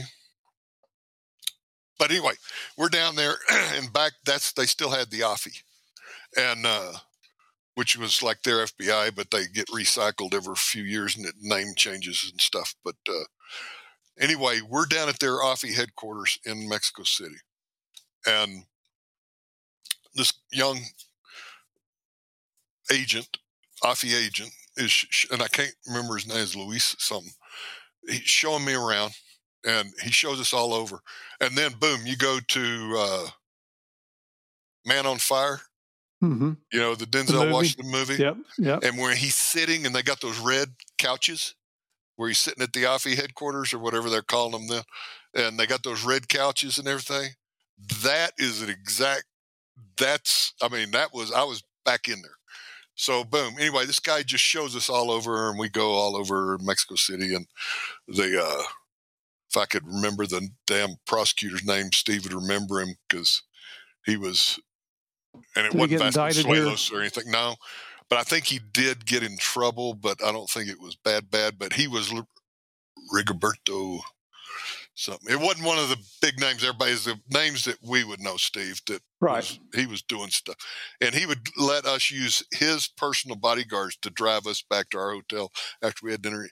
Anyway, that young Offie agent that was showing us around during the course of our Dos Equis investigation, we were intercepting, Miguel Trevino and his brother and all that kind of stuff. Well, they're getting ready to kill this guy, this federal Mexican agent. And they say his name. And I go, shit. I think that's the guy that showed me around when I was in Mexico City. So I pull it up on the internet, and if I can remember his name, and Steve will remember this because what the assassin said to him when they killed him. So anyway, it's like, okay, are we going to tell the Mexicans we got an intercept? And I go, we got to tell the Mexicans because they're following this guy. We're intercepting all this stuff, and they're following him around, getting him set up, getting his timetable, everything done. And so we call the Mexicans, or we call our guys down in Mexico City, and obviously we didn't call the Mexicans direct, and doing the right thing. And we called our guys in Mexico City. We said, here's the shit. And we send them everything. We send them the intercepts with Trevino's phone numbers, everything, and setting him up and boom, they pull this guy. And I mean, the accolades coming back out of Mexico. I don't know if you remember that, Steve, but it was just like, they couldn't believe it. It was like, you're heroes. Well, DEA was hero. Right. And rightfully so. But then they got the guy anyway. But when they finally got him, and I can't remember if it was a month later, 2 months later, whatever, but they kill him. But the guy walks up to him and says, today is your day. I don't know if you remember that, Steve, but that was all over everything because the people standing around overheard the assassin, and he shoots him right in the face, Jeez. And, why was this guy, why was he targeted? He wasn't doing what he's supposed to be doing. Was he dirty before, or was he just not? Was just not cooperating with them, saying, "Look, I'm not going to do your dirty work." That's what I hope it was. Okay. And I think I should leave it there because it was because he had done a lot of stuff. And you go back to the red couches in Man on Fire, all that kidnapping ring and everything, that was all real. All legit. I mean, those war walls and all that information about all that stuff, that was all ongoing while I was down there when this guy was showing me around. He showed me around and all that, where all the kidnapping for the Man on Fire stuff, it's all based on true stuff. And we all know who the guy that was strapped over the car, which he was still alive, he was the one that was he was the head of the ring. And for our listeners here, I know you're probably thinking, just spit it out what you're talking about. We're being very cryptic in this because a lot of this is still classified. And the drug traffickers, they always have better equipment because they have better money. So we don't want to give up anything. Plus, I'm pretty sure Keith's still under some non-disclosure agreements with the U.S. government that have put for his another ass in 60 prison. years, as we discussed. Yeah. I think so. That's why 72. it's not coming out explicit what we're doing here. So then things like that are happening. I know that Karen Tandy was the administrator, and she's down in Guadalajara, and she called up and she wanted to know what we were getting on our intercepts, if they had made any comments about her travels down there. And, that's how good of an investigation it was. But, Karen and I were good friends. It started off real rough on the Meta case because of the connections with the Columbia and everything there. Was this like a badge of honor just to be in an be in an interception? Hey, they're targeting me too. Was that some kind of like badge of honor, or was it true? Did they have a true security concern? Karen Tandy. Oh, no. Absolutely.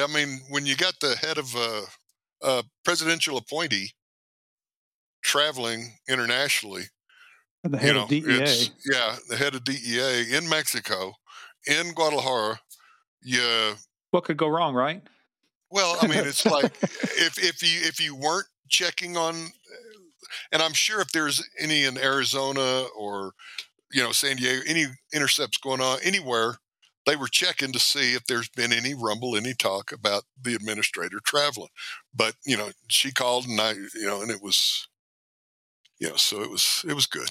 All you have to do is watch Clear and Present Danger with Tom Clancy, Harrison Ford, to see that this shit is real. I mean, that was in the movies, but the point about it is that the cartels have been working against us and other agencies. They're targeting people. They want that kind of intel. They want that kind of information. So they're hitting us as hard as we're hitting them.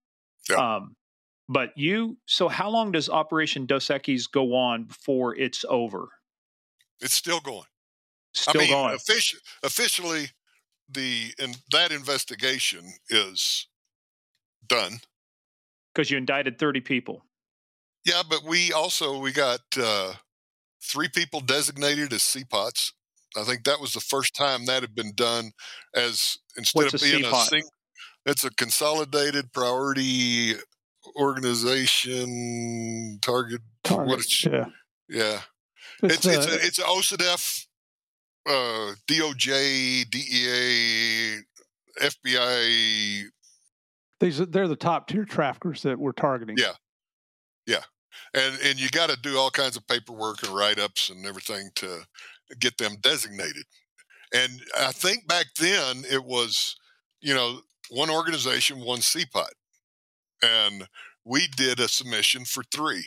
And it was Tormenta, Castilla, Sanchez, and Lascano. So you had 2 Gulf guys and the Zeta guy that we submitted. And it was all off our intercepts that we documented everything and proved it, and it was approved as a triumvirate of CPOTs leading that organization. And then they split up. So we got that done, and then a bunch of information and knowledge. And then, they do the arrests and as many as you can and all that kind of stuff. And it's spread out, and there's other offices that were involved, and some of those kept going. But once you start getting big-time arrests, you start getting cooperation. And that cooperation leads to another arrest and then more cooperation and another. So it's still going on. Because they see how much time they're facing, right? Start adding up the charges, and you start going, son, it's life in prison at a place you're not going to like. So maybe we should make your cooperation known to the United States Attorney. Yeah, and then some of them, it's like, and it's the one great thing about DEA is the way that we handle confidential sources, informants, and that it's bar none, we're hands down better than probably all the rest combined. And I'm including all monikers. And I've seen it in Warzone and everywhere else. But DEA does it better than anybody, and they have for a long time. And it's because we've learned from our mistakes and what works and what doesn't work. And but anyway, your description of how other agencies were coming to you guys in Houston because of the technical means that you were using and the successes that you were enjoying is very similar to when we had Rob Zach on here. And you remember him from SOD, Keith. Nobody can pronounce his last name except him and his mom. Zahara Sharovitz or something like that. Zahara Zahuski or something, yeah. But if you remember, the National Security Advisor challenged DEA, hey, you guys think you're such big shots, what about this merchant of death, Victor Boot? Can you get him? And DEA looked at him and said, yeah, we can. And they did. And you know who got him? Do you know who got him? Who? Tony Hinton's group in Houston. Oh, yeah? They're the ones that were running and gunning everything. Now, you hear SOD, and I love SOD. I worked there 3 years, and I always worked with SOD. But Tony Hinton and his financial group, OCDF Financial Group in Houston, they're the basis for all that. Sweet. Yeah. Sweet. And Tony Hinton. They're not a better guy. And it's just like I'm saying, DEA they've got some really good people. They do. And and Keith is not giving himself credit. This is one of so we worked together. We were both in the Mexico Central American section of Special Operations. And you're not giving yourself credit because this is one of the hardest working individuals I've ever met in my life. there were times when we were on a hot case, if things were happening, Keith was in the office 48, 72 hours straight without going home. I would wake up and I'd have text messages from him at 3 a.m. in the morning, still in the freaking office. This is a dedication, and this is typical in DEA. This is not an isolated incident where one guy's outworking everybody else, but that's the dedication you see. And I got to brag on you, like I was going to at the beginning of this interview, Keith. But as serious as all this was, we also had a practical joker side, and Keith was one of the leaders in that. Shame on you if you left your computer on and walked away from your desk, or you left your BlackBerry uncoded and Keith got his hands on it. Because Why, would there be some messages go to the administrator? Dear administrator. No. Oh, no. He did it to the administrator. We had the administrator transfer a couple of sacks. He went in the office. He went in the office of the special agent in charge at SOD. Who? That was Jimmy Craig. No, it was Joe Keefe. Joe Keefe. Yeah, I forgot Joe's. I forgot I got him too. Joe Keefe is a legend. He is a legend in law enforcement. He really is. He really is. Utmost respect of everybody. And he walked away from his private office and left his computer up. And Keith is sending love messages from the SAC to other agents in the facility. And you got to understand, I mean, this is such a serious center with the biggest cases in the world going on. And you got Mr. Football in here that everybody's afraid of because he's physically intimidating. And you know what? He's in there going, "You motherfuckers, we got them right where we fucking want them. I got them right. I got the sack right where I want him." Yeah. But the great thing about it is you got, and I mean this, you got these guys that are so respected and done so much. Yeah. And they'll be the first ones laughing their tails off saying, "You got me, good job," you know, and I mean, think about it. He went in the administrator. This is a presidentially appointed position. He went in her office. No. She was in Afghanistan. I had her BlackBerry. Everybody knew she was in Afghanistan. I got her BlackBerry. Kelly Dillinger was helping me, and I think dimed him right out. Well, yeah, I got to, and because we had to reset it or something because she was traveling, whatever. And I go, "Give it to me, Kelly." He goes, "No." And I go, "Give me the BlackBerry." I go, "Who are we going to transfer?" And the thing about it, the guys that we transferred, they knew. They go, "We knew it was you. We knew." Yeah. Because they got transferred to Ottumwa, Iowa. You're going to the resident agency in Ottumwa. Well, I think I transferred all 3 super sacks back then, or 4. And they were going to like Dallas and Denver, and they were going from the biggest. Not anything wrong with Dallas or Denver, just they were smaller, much smaller. They were going from a super sack to the little places. What rank were you at this time? You GS what? Were you a 13 or 14? Oh no, I was either 14 or 15 because I finished up with 15. I think I might have been a 15 then. You know, and a SAC, that's senior executive service within DEA. That's a general. It's a brigadier general. It has to be approved by the attorney general. Yeah.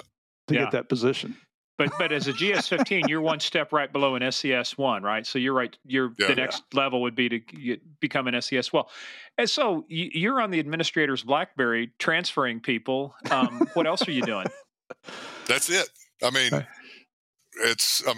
as far as the joke part of it. I got to tell one more story. We're all on SOD, and somebody's getting transferred, and we always had our going away parties, and we had some really good parties. We did. And we're at some. Remember that bar we used to go to down in Chantilly? And I think they had a basement that we were allowed to use, and we could have a private area down there. Yeah.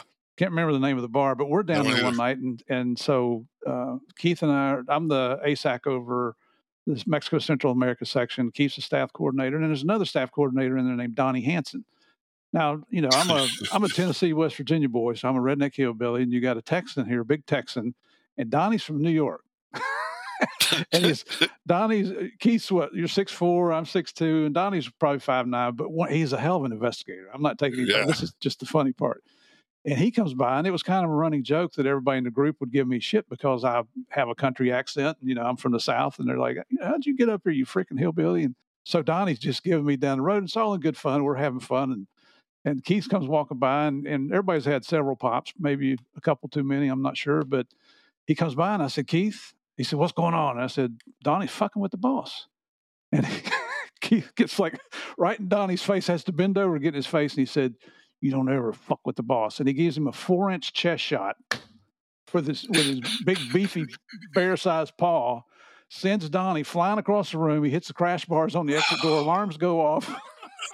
Donnie's over there going, he knocked the breath. I felt so sorry for him. That wasn't intentional. Wasn't intentional, but that's all done in love.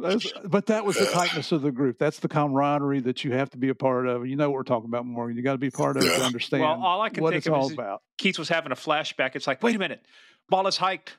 They're trying to get Elway. I got to take this guy out. I'm taking out the guy who's going after Elwood. Whack! Yeah. There's so many good stories. Yeah, there are, and I mean the serious work that you're doing, but there's some good times as well. So we got to have some. So I'm making a command decision here. We were going to talk about Afghanistan, but we're kind of running long. So you know what we're going to do, Keith? We're going to save that. We're going to bring you back. We're going to talk about that because we want to do some follow-up. We want to get John L. You are tasked now with getting John Elwood on this podcast with you so we can talk about the drive, the game. Well, good luck on that because I'll ask him, but I doubt if he'll do it. Just give us 10 minutes. Just share the seat with you. Give us 10 minutes, and he can say good things about cops and stuff like that, and we'll make it worth his while. He can tell us Keith Bishop stories. Yeah, that's the reason I don't think he'll do it. You mean the cop stories or the Bishop stories? The Bishop stories. Okay, let's close out with. We want to talk about what you're doing now, but okay, you guys had to pull some practical jokes. Did you ever pull a good one on John Elway? Did you ever get him good? No. I got some of the other guys pretty good. Like I was telling y'all about Gratishar and them doing all that smoke bombs and all that kind of stuff. And Randy was definitely, I mean, he's terrified of snakes. And there's nothing wrong with that. And so I got one of my hunting bunnies. Yeah. You go out hunting with bunnies?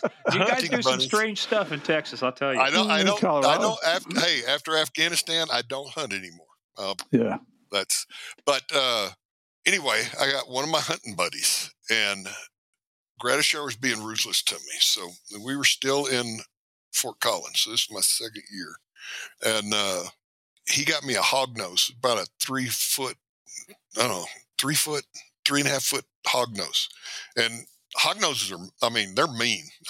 What is a hognose? It's pull it up on the computer. It's got its nose is up like, it looked like a hognose, but they're non-poisonous, but they are aggressive. And so he caught me a hognose and brought it to me, or I met him and I got it, and I went up and I got into the locker room, and I wish I had shit. Normally I'd have something in here, but you've got these mesh nylon weave laundry bags that you put all your jock, your t-shirts, shorts. I already see where this is going. Yeah, and your socks in, and you turn it in, and so all your stuff is contained. It's got a little tab with your number on it, and the equipment guys wash it and they bring it back and they stick it in your locker, and so there's not all these millions of socks and everything. It's just boom, boom, boom, boom. Mm-hmm. So I get there before the guys get there, and I get that hognose and I put it in Randy's laundry bag. Oh, geez. And hang it up in his locker. And so he had all the linebackers were in one little section, and then we were in the next section, but they had, the corrugated metal, whatever, the wire, like a barbecue grill, old style kind of an open space old between style, sections. The little diamonds, you cut out, and that'd be your grill for your barbecue. Well, that was the separation. So you could hear everything, what's going on. And so we're sitting over there, and Randy and them come in, Swinson and all the freaking linebackers, Tom Jackson, all them. And they're over on their side. And then you hear of it, and we're sitting over on this, our stuff. It's the last side. We're sitting there. We're just waiting. And we hear this blood-curdling scream, and what he'd done is you had a wood bench that went the length of where the lockers are on each side of the wall, and it was not a big open space. It was a long, like, hallway, double wide hallway, but then you had a wooden bench, posts into the ground, concrete floor, and then you had metal lockers on both sides.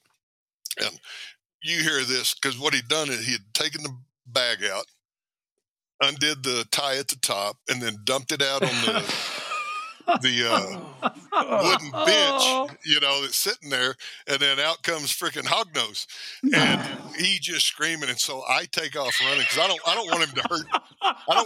I'm laughing, but I don't want him to hurt the snake, So I get around there. It's a freaking snake. Yeah, but I get around there. And I grab the snake, and he's just screaming, and I stick that thing right in his face. And I go, Randy, are the jokes done? And he goes, yeah. I go, are they done? And I'm holding that hog nose right in his face. And he goes, yes. I swear. And so I got him out of there and everything. So that was... Were the jokes done? Oh, yeah. Oh, my God. It all ended from that. And then another one that was... a good one was me. We went on a cruise, and it was John Elway's sister, his twin sister that passed away. God bless her. But back then, she was doing stuff, and she got us on the Love Boat. Oh, yeah. I guess there was two of them. There was the Pacific Princess and the Island Princess. They were like twin boats, and they filmed on both, but we were on the Island Princess or whatever. It wasn't the Pacific Princess, but it was the twin that they also filmed. Anyway, we go on a cruise, and we go from it was a Mexican cruise around the Yucatan. No, not Yucatan. Yeah, the Yucatan Peninsula. Acapulco. We get to Acapulco. I think because we went to that restaurant where they do all the diving and all that stuff. The night diving at that. Whatever that famous restaurant in Acapulco. So we went to Acapulco, and then you did like Mazatlan, and you just tick, all the way around. And then we get off the boat in LA. And so I think we flew into Mexico City. Then we had to take a bus to Acapulco, and then seemed like we got on another plane in Acapulco. No, maybe it's just picking up the bags. But anyway, the whole reason for the story is we're down there in Mexico, and I buy a whole bunch of big firecrackers and bottle rockets. And so I'm taking them back. And so we get to LA, and I've broken all this because big bottle rockets had big sticks on them, and I broke all those sticks off. So all I had was a whole bunch of bottle rockets without sticks and a whole bunch of big, they weren't M80, but they were very loud firecrackers. And they're all in my luggage. And then we get there, and then they got all the dogs out, looking for the dope coming in from, and I was like, oh shit, they're going to get me for firecrackers. Yeah. And they passed right through. So for the next 2 years in training camp, people were terrified to go to the restroom because they knew they were going to get a bottle rocket or a firecracker thrown on them. But anyway, you'd have to do urine tests. And so they'd have these guys in lab coats, and they'd come. And this is one of our trainers, Steve Ananopoulos, who just retired last year, 42 years with the Broncos, whatever. But they had a bunch of and they'd get all these urine sample cups, and they'd be on a Furs cafeteria, your plate platter thing. And then they'd take all those into the restroom, and then they'd do all the tests and stuff. Well, one of those lab guys was walking with that tray of piss, and I threw one of them firecrackers over the retaining wall in camp, and that thing went off, and he was covered in piss. I mean, his whole white jacket was all yellow. That's nasty. And Ananopo just loves that. I mean, he goes, that was funny, you know. And the guy was so pissed. Literally, yeah. And then the last one I'll say was another one of the big practical jokers was on the team was defensive back Steve Foley, who's still a good friend. I see him and his wife Cindy. But anyway, he was buddies with, and he's a Kunas. I mean, he was a New Orleans kid, and so he's snake. None of that shit bugged him, and he was a big hunter and stuff. And so anyway, Bob Swinson, and Gratishar, they were the three amigo tricksters, and I hadn't got Foley yet. So we were having our picture day at the stadium at the old Mile High, and I was, I got black powder guns and all that kind of stuff. So I have a 50 caliber and I got a 54 caliber black powder, and I had to have 54 because of my number. So anyway, I go and I do a double charge on my 54 caliber and just, with wadding in there. Dang. And so we're doing our picture day and everything. And then one of the, you can't do this shit anymore, but there's a reason. Yeah, I know. But there was a Denver cop that was underneath the stadium and, in the walkout where we were. And I said, hey, here's what I'm going to do. I just want to let you know so you don't have to worry about it and everything. I go, I got black powder. I go, there's nothing loaded in it, but Foley's going to come through there and I'm going to play like I'm pissed at him. And then, I'm going to shoot him. And he goes, oh, God, this is going to be good. And so Foley comes by and he's good 20 yards from me. 25 yards from me. And I've got this big old black powder musket, and I go, Foley, and you might have better do this. And he looks at me and everything, and I go, and I aimed right at him. But then before I pulled the trigger, I lifted it up. I was up over his right shoulder. Uh-huh. Yeah, it would have been his right shoulder. And I hit that thing, and he disappeared. I mean, that black smoke from a double charge, and his knees gave out. He was down. And, I was crying. So he never screwed with me anymore either. So that took care of Gratishar and Swinson and Foley with the snake and then the black powder. Okay, how many people are left on your list? I'm just a little curious here, Keith. I'm glad I never pissed you off. But that was, having fun, And then I set up one of my buddies down in Midland, took Steve and a bunch of his family. They went on a big old pheasant hunt down in North Panhandle of Texas, and my buddies took him around doing that stuff. So I made up for it. Steve and I are still good friends. Maybe we ought to get him on the show. He's probably still traumatized. We'll have to get Dr. Phil to talk. Let's get real, people. Let's talk about the trauma you endured at the hands of Keith Bishop. But you can't do that anymore, Right. And even the police officer, it was all fun and good. Obviously, if something would have hurt, then that's a whole nother thing. But it's fun and game until somebody loses an eye. Yeah. Yeah. I think you're going to ask. Go ahead, Morgan. I think you're going to ask the same question. What's that? You mean what's he doing now? Yeah. Or either that. I just really wanted to find out. Okay, either one of us on your list? Because I got to know this shit, pal. I got to start preparing. No. Okay, that was my first question. But then, what we want to wrap up with is tell us what you're doing now. So how long were you at DEA, and you're back at the Broncos now? Yes, I spent 20 years with DEA. I was blessed. Did 8.5 years, Dallas, 3 full years in DC at SOD, 5 years in Houston, supervisor, and then Afghanistan for 38 months. And I was in a couple of ambushes in Afghanistan, and in one of them, it was a pretty good one. I mean, both times I was with the Norwegians, and it was funny because I was with 2 different squadrons of the Norwegian FSK, and they're great, highly respected special forces guys. But both were two separate squadrons, and they were okay. Which tick was worse? Was ours worse or their worse? So it's that same old. It's just, but what's the reason for this? So it was the first. I got to remember which troops in contact it was. I think it was the first one. Yeah, it was the first one because it was bad. Anyway, they're shooting and stuff, and so we're grabbing these.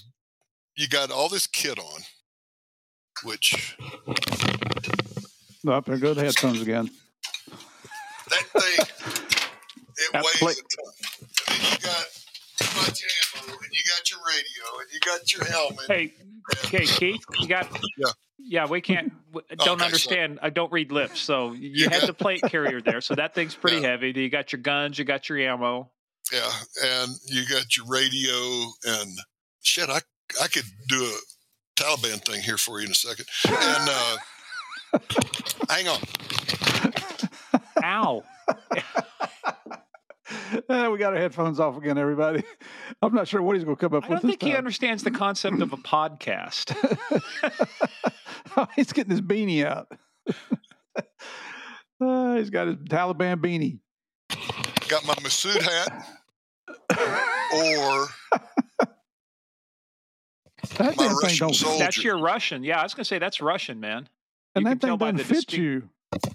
So that thing sat right on top of your head. It didn't go over the.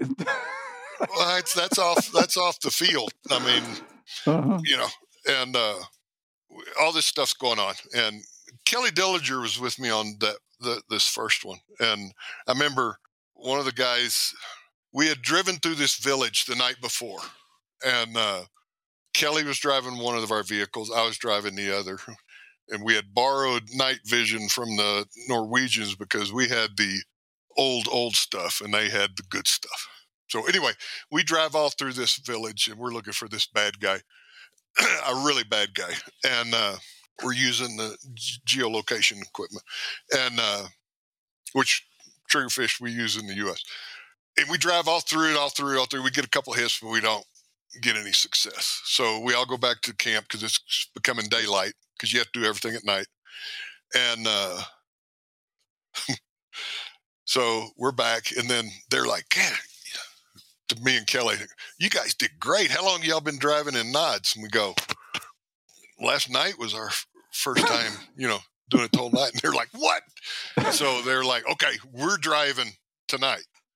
And so they're driving us this next night, and one of them drives off into a creek, and the big, Norwegians, and I love them to death. I'm still in contact with them, but they drive off in the creek. But then that's when the ambush starts, is when they drive. So they're shooting and stuff. Kelly is down, and we're having to grab big rocks to try to bolster the Land Cruiser, the armored Land Cruiser around, to try to keep it from rolling over. And all this shooting's going on, and Kelly, he's looking at me and going, Keith, quit fucking around with the firecrackers. And I go, Kelly, that's not firecracker, they're shooting. And he's going, oh shit. He comes flying up out of there. And but anyway, so we're moving all these big rocks and everything, and you got all this kit on. Well, I get a really bad abdominal hernia. And and Steve will tell you, when you go overseas, and especially to a war zone, the physicals you have to go through before they do all the approvals, I mean, they check you for everything. And so it was like, I'm hitting up my insurance, and they're, are you sure you had a hernia? It's like, yes. So anyway, I'm coming back over for that thing, and well, maybe it wasn't, but I'm coming back for leave. For some reason, I'm thinking it might have been the award thing. But anyway, I'm coming back over. I call the Broncos and said, hey, does your doctor, because I wanted to Bronco doctor, because they've got very good doctors, to do my hernia repair. And we looked it up, and yeah, they accepted GEHA, which was my insurance back then. And so, boom, I make arrangements, and I'm coming. Then Elway gets wind that I'm coming back in, and he goes, Keith, he goes, while you're here, he goes, there's something I want to talk to you about. You know, you got to come over for dinner. And I go, okay, if I have time, I swear I will.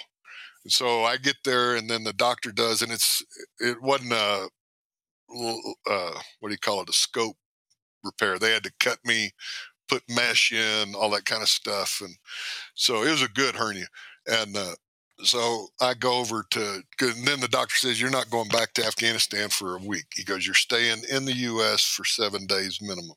I go, gotcha. So then I go over to John's, and that's when John hit me. He goes,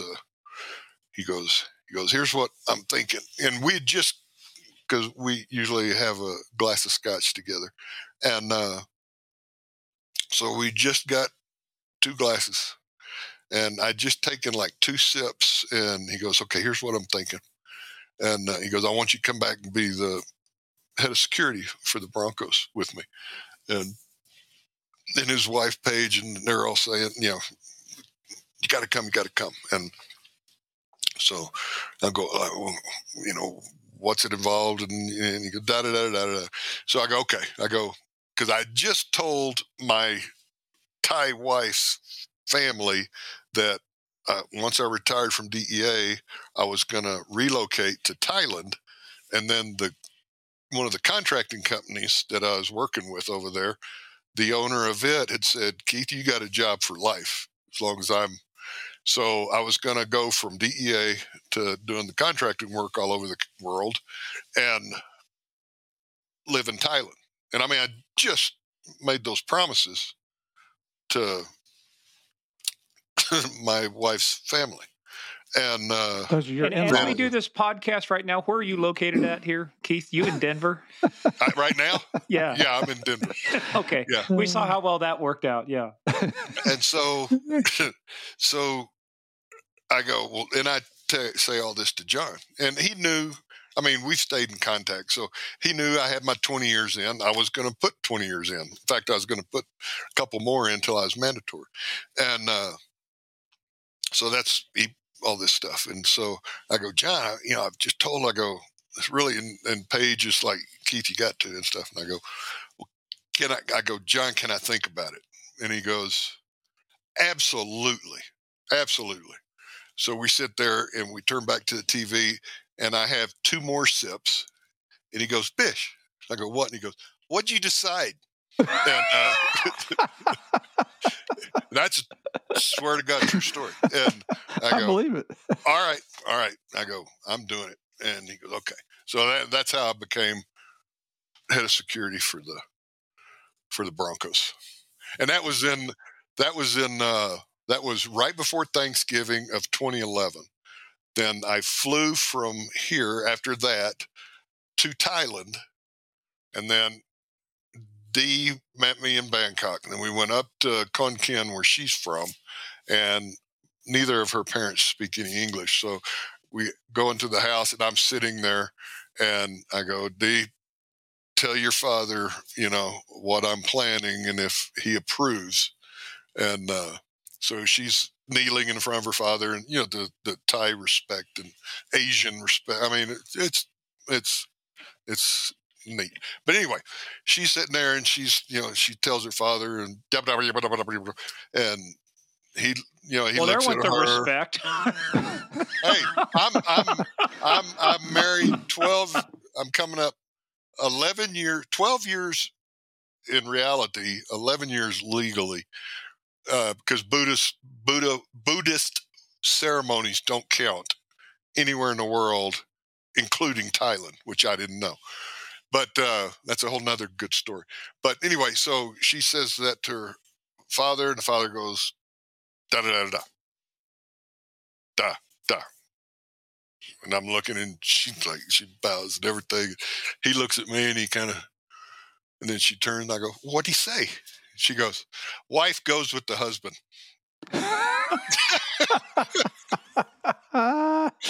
thought he was And I going to was say like, something like, "You got 3 minutes to get the hell out of my yeah, house." no, I know.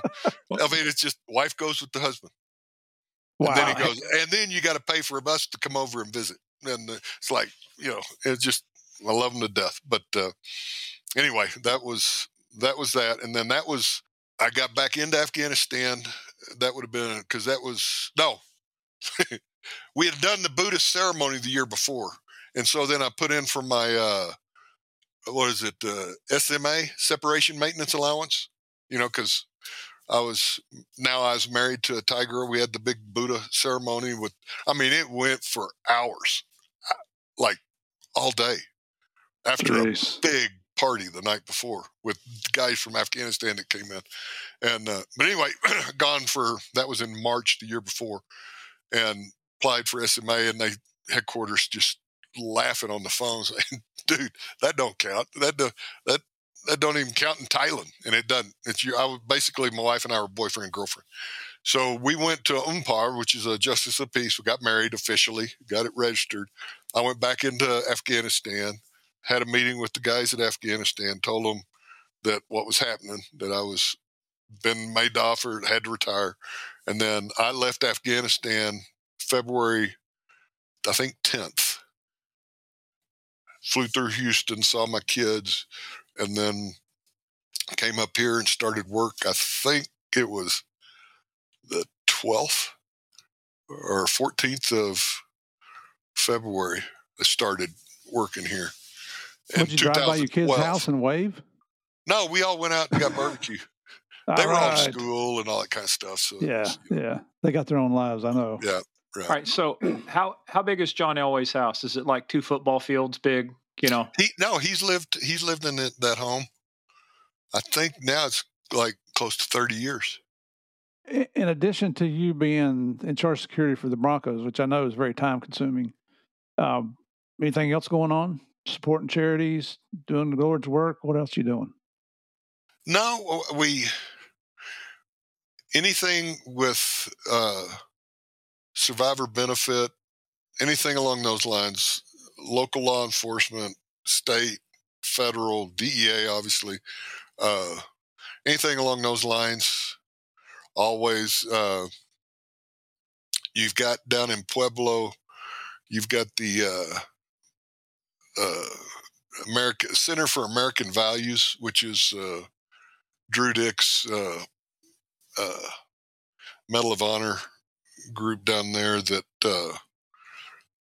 they've, I think I'm on their advisory board, but because of COVID, my 2 years of being on, I've never been on the advisory board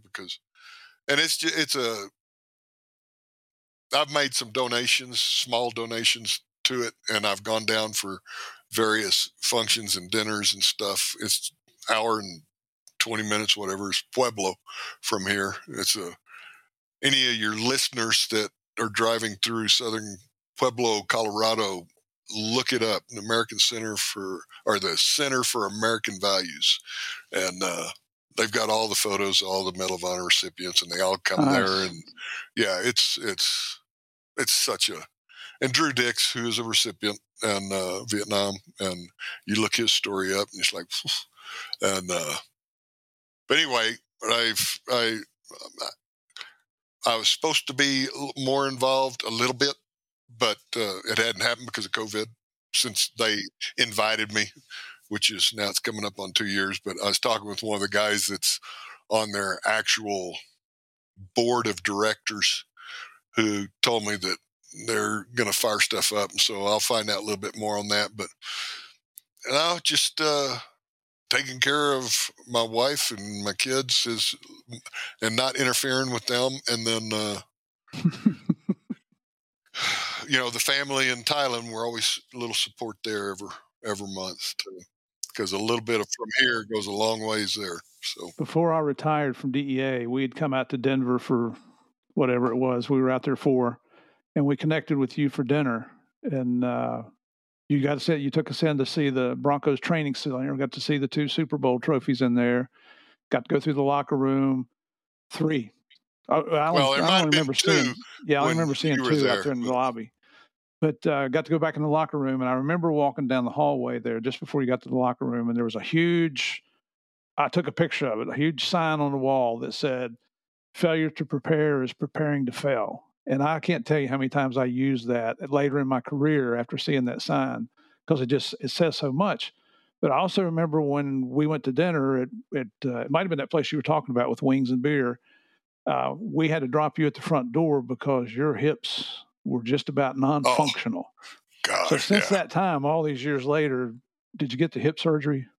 I had both hips done in 2012, which is like I got here, and I swear to goodness I hadn't been here a month, and I mean I was dying, but I started dying from my hips, which I thought was my back. I thought it was, my sciatic and back and all that stuff. But in Afghanistan, I mean, it was my whole, like the last year I was there, I was like, it was painful. But anyway, I came here, been here maybe a month and a half, and I went down to Steve Antonopoulos, who was the trainer. And I said, "Steve, check my back." I go, "I'm dying." I go, I got to get something done. So he looks at me, and this guy he's a trainer for 40. He was a trainer when I was a rookie. He was the trainer. He'd take my ankles for 10 years. And I mean, he's a dear friend, and he's from Hugo, Colorado, and just a great guy, Greek. And he looks at me and he goes, "Bish," he goes, "It ain't your back." He goes, "I think it's your hips." And I go, "It ain't my fucking hips." I go, "It's my back." And he goes, "Yeah." He goes, "Do you want to bet?" And I go, "No." I go, "Greek, I'm not stupid." And he goes, "Well, I'm going to send you over to the Stedman Hopkins guys. They're our orthopedic surgeons, and have them check you." And so, boom, he calls over. I go over, and I'm telling Dr. Bublik, "Hey, Martin, it's my back." I go, "But Greek wants me," and he goes, "Okay." And he goes, "What did Greek say?" And I go, "He says it's my hips." And he goes, he asked me if I wanted to bet, and he goes, "Sheesh." He goes, "Okay." He goes, "We'll get the x-rays and I'll come back." And so they do x-rays, and I'm sitting in there, and he comes back in. First thing he says, he goes, "Bish, did you bet Greek?" And I go, "No." I go, "I'm not stupid." And, Morgan, you got to understand, I've got a K in front of my N now. And so he goes, "Keith," and he pulls the thing. He goes, "There's nothing wrong with your back." He goes, "But your hips are gone." And basically bone on bone. And the long story of that is the cipromycin that you took when you got the parasites in Afghanistan, because you got the parasites. And once you got them, it's like you do whatever you can to get rid of them, because Absolutely. it's going through you, and it's living organisms and all, So anyway, one of the side effects of Cipro is if you got damaged cartilage or ligament, all that kind of stuff, it eats it. And so, it's, there you go. And there's a clue. But anyway, so they got me lined up, and Doug Dennis, to give him, anybody needs hip replacements. There's a lot of great ones. Doug Dennis here in Denver, he did it. Anyway, they always walk by my office, and after I've gone to the doctor and got everything set up for my surgeries, and I go, "Hey, Wood, come here." And he comes to my office, and I go, "Man, I sold you a bill of goods." And he goes, "What are you talking about?" And I go, "I got to get both my hips replaced." And he had already had a knee replacement. And he goes, "Get it replaced. Quit worrying about it." And he turned around and walked out, And so I was feeling bad, because I really thought, sheesh. Well, But dude, you're once not I got suiting up and going out on the field. I mean, you're going to Right. occupy a chair. I mean, come on. And I tell you, you talk about anybody that has serious, like, hip, joint, knee, and it's being recommended to you to get the replacement, it's do it. Please do it, because the quality of life is, you don't know how much pain you're in until you get it repaired. So then I got both hips replaced, and then next my knees went, and it's been a little over, I think I may be coming up on 2 years since I had my knees done. So I've had both hips, both knees, and it's a godsend. Best thing you did. Yeah. Finally, after all Football, those years at the life, man. Broncos, you finally got some hardware. Yeah. Oh, well, I had 10. Yeah. I got 3 second place rings. And then when we got beat by the Giants, when we got beat by the Seahawks by Russell Wilson in 12, I got a second place ring. And then it's you get the division championship ring. And then when we won in 15, I got a honker? Big Super Bowl ring, yeah. Sweet. Sweet. Yeah. Which he has slid around his wrist and he's wearing right now. Well, hey, look, the preceding message was brought to you by AARP and the Academy for Orthopedic Surgeons. So, yeah, I can't tell you. Get it done. Get it done. Well, besides, it's a small price to pay to set off a metal detector going through the airport to get those things replaced because it's truly quality of life. Well, hey, look, I saw you. I mean, you're running operations. We got to be respectful of your time here, but I got to tell you, I mean, this is, in terms of where we went with this and where we thought we were going to go and what we ended up with, there is one thing I learned out of this. Number one, the N on Nebraska's helmet doesn't stand for knowledge anymore, thanks to you. Number two, if there's somebody I don't want to piss off and have them play a practical joke on me, dude, it's you. I mean, I thought I was the master of it, but putting the snake in there, the firecracker. Oh, okay, that's next level shit. I got to give you props for that, man. Yeah, and we also learned that John Elway's name is really John Elwood. That's good. Yeah. All right. Well, here's the deal. You get John Elway on this, and I promise I'm the king of practical jokes. I can get you even from here. But you put Elway on, I'll give you a reprieve. There will be no retribution. Deal? Retribution for what? I'm not making any promises. I'll ask you, but just be careful opening up your laundry bag. Okay, that's all I can say, pal. Yeah, I'm going on hopefully a long motorcycle ride in the first part of July, and I'm going to try to go from the whole Idaho on the BDR. And John has a place, he lives up in that part of Idaho, and he goes, because everybody asks, because every year I go on a long motorcycle ride. Last year I did 6,000, 7,000 miles. Dang. 7,000 miles in just over 2 weeks. But this one is 1,400 miles, but it's all dirt and you camp. And, so anyway, that's where you get away, and everything from Afghanistan and all that, you get all that kind of. Get that clarity. Helps. Yeah. Get your mind back right. Oh, I tell you what, Keith, our listeners don't know, but Keith doesn't do interviews, and you can research him. I think we might have found one article out of a Dallas newspaper, but it was mostly the Dallas cops talking about you. So the fact that you agreed to come on here, it's a true honor for us. You are friends are friends. So that's right. Yeah. And that's the camaraderie and the brotherhood of law enforcement. When I asked Keith, he said, I don't do interviews, but for you, I will. So it's been a true honor on here to have you here, brother, and tell us everything that you've been through. People can't see this. This is me saluting you, sir. Thank you for service. Thank you. Absolutely. For doing what you do. One thing I want to mention that we didn't talk about, but one of the things that DEA did in Afghanistan the whole time I was there, not because of me, but because when we were there, is with our military, we did what we called was force protection. And we provided information to our military and to the MOI guys and to some of the other militaries as well that were ISAF, but predominantly our guys, where our guys ambushed the ambushers. And then we got to listen to it. And I'm wanting to give kudos to DEA for their contribution in Afghanistan, because we saved lives. DEA saved a lot of good guys' lives.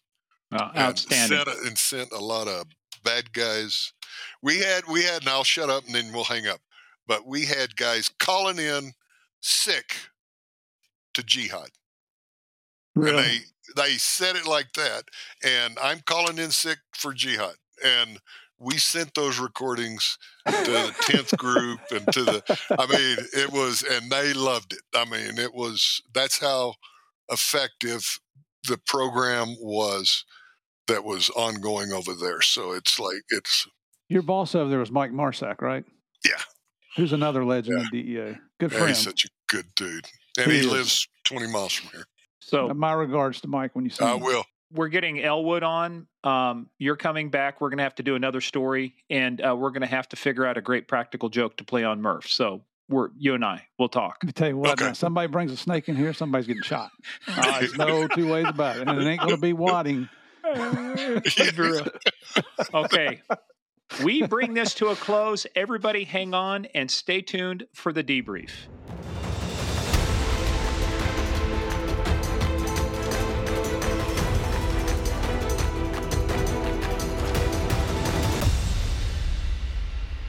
Man, first of all, he's funny as hell. And second of all, he did not have a concept of, hey, Steve, Keith, you put a headset on to keep it on during the podcast. Here he is taking it off, going to get all his Taliban and Afghan related stuff and, everything else. And he gave up a lot of money and a big career to go into law enforcement. Oh, you're not kidding. If you didn't know this already, you don't go in law enforcement to get rich. If you're going to be an honest cop. Now, there's some douchebags out there that do, but what it was, so when we interview somebody for our listeners, we actually see them on video as we're speaking, but we only record the audio portion. And the background of his office at the Denver Broncos training camp looks like a museum in there. Holy cow, he's got more crap on his walls and on his shelves and on the desktop. I'm not sure how he finds any workspace to work. And that's what it was. He was so excited about showing us the things that he had available. And you could just tell the guy was pouring his heart out to us. But you're right, man. Next time we send him a headset, we're going to get a chin strap or something on it so he can't take it off. Yeah, well, apparently he took his helmet off in a few games too. I had to edit out a lot of the. He meant well, but I can't tell you what an honor it was, Keith, to have you on the show. Thank you, brother. I'm sure we'll be in touch in the future. He owes us an interview with John Elwood. He said he was going to do it. Yeah, I'm curious to see if he brings him on or Elwood from the Blues Brothers. Well, either way, Elwood, if you're listening, we got a headset for you. Just remember, leave it on your fucking head. There you go. Great interview, though. Honored. Great interview. Hey, and guys, as you're hearing this, as this episode drops, it's going to be Memorial Day of 2022. So first of all, we want to remember the reason for Memorial Day, and the reason for Memorial Day is for all of those who have died in the service of our country in the armed forces. And so this is us saluting you, say, we remember, never forget. A lot of people who have given everything to defend and protect freedom in the United States. So this is me and Murph saluting you. As we all know, freedom is not free. So God bless those that dedicated their lives and their families. Yeah, and it's not Happy Memorial Day, folks. It's not a reason, to have a sale and everything else. It's time to reflect back and remember who the true heroes are. But anyway, that being said, hey guys, as you're also hearing this too, when this drops on Monday, May 31st, 2022, Murph and I will be the next day in San Diego at the Southern California Gang Conference. So we are going to be bringing you some interesting tales. Not sure yet what it's going to be, but this is going to be our first remote podcast recordings. So that's why it's a conference with close to 1,000 gang and narcotics investigators around Southern California. I've heard a lot of stories just talking to these guys in the restaurants and the bars and out in the hallways at the conference site. It's unbelievable what goes on out there. I mean, what a violent place that is out there. And you got all these dedicated heroes.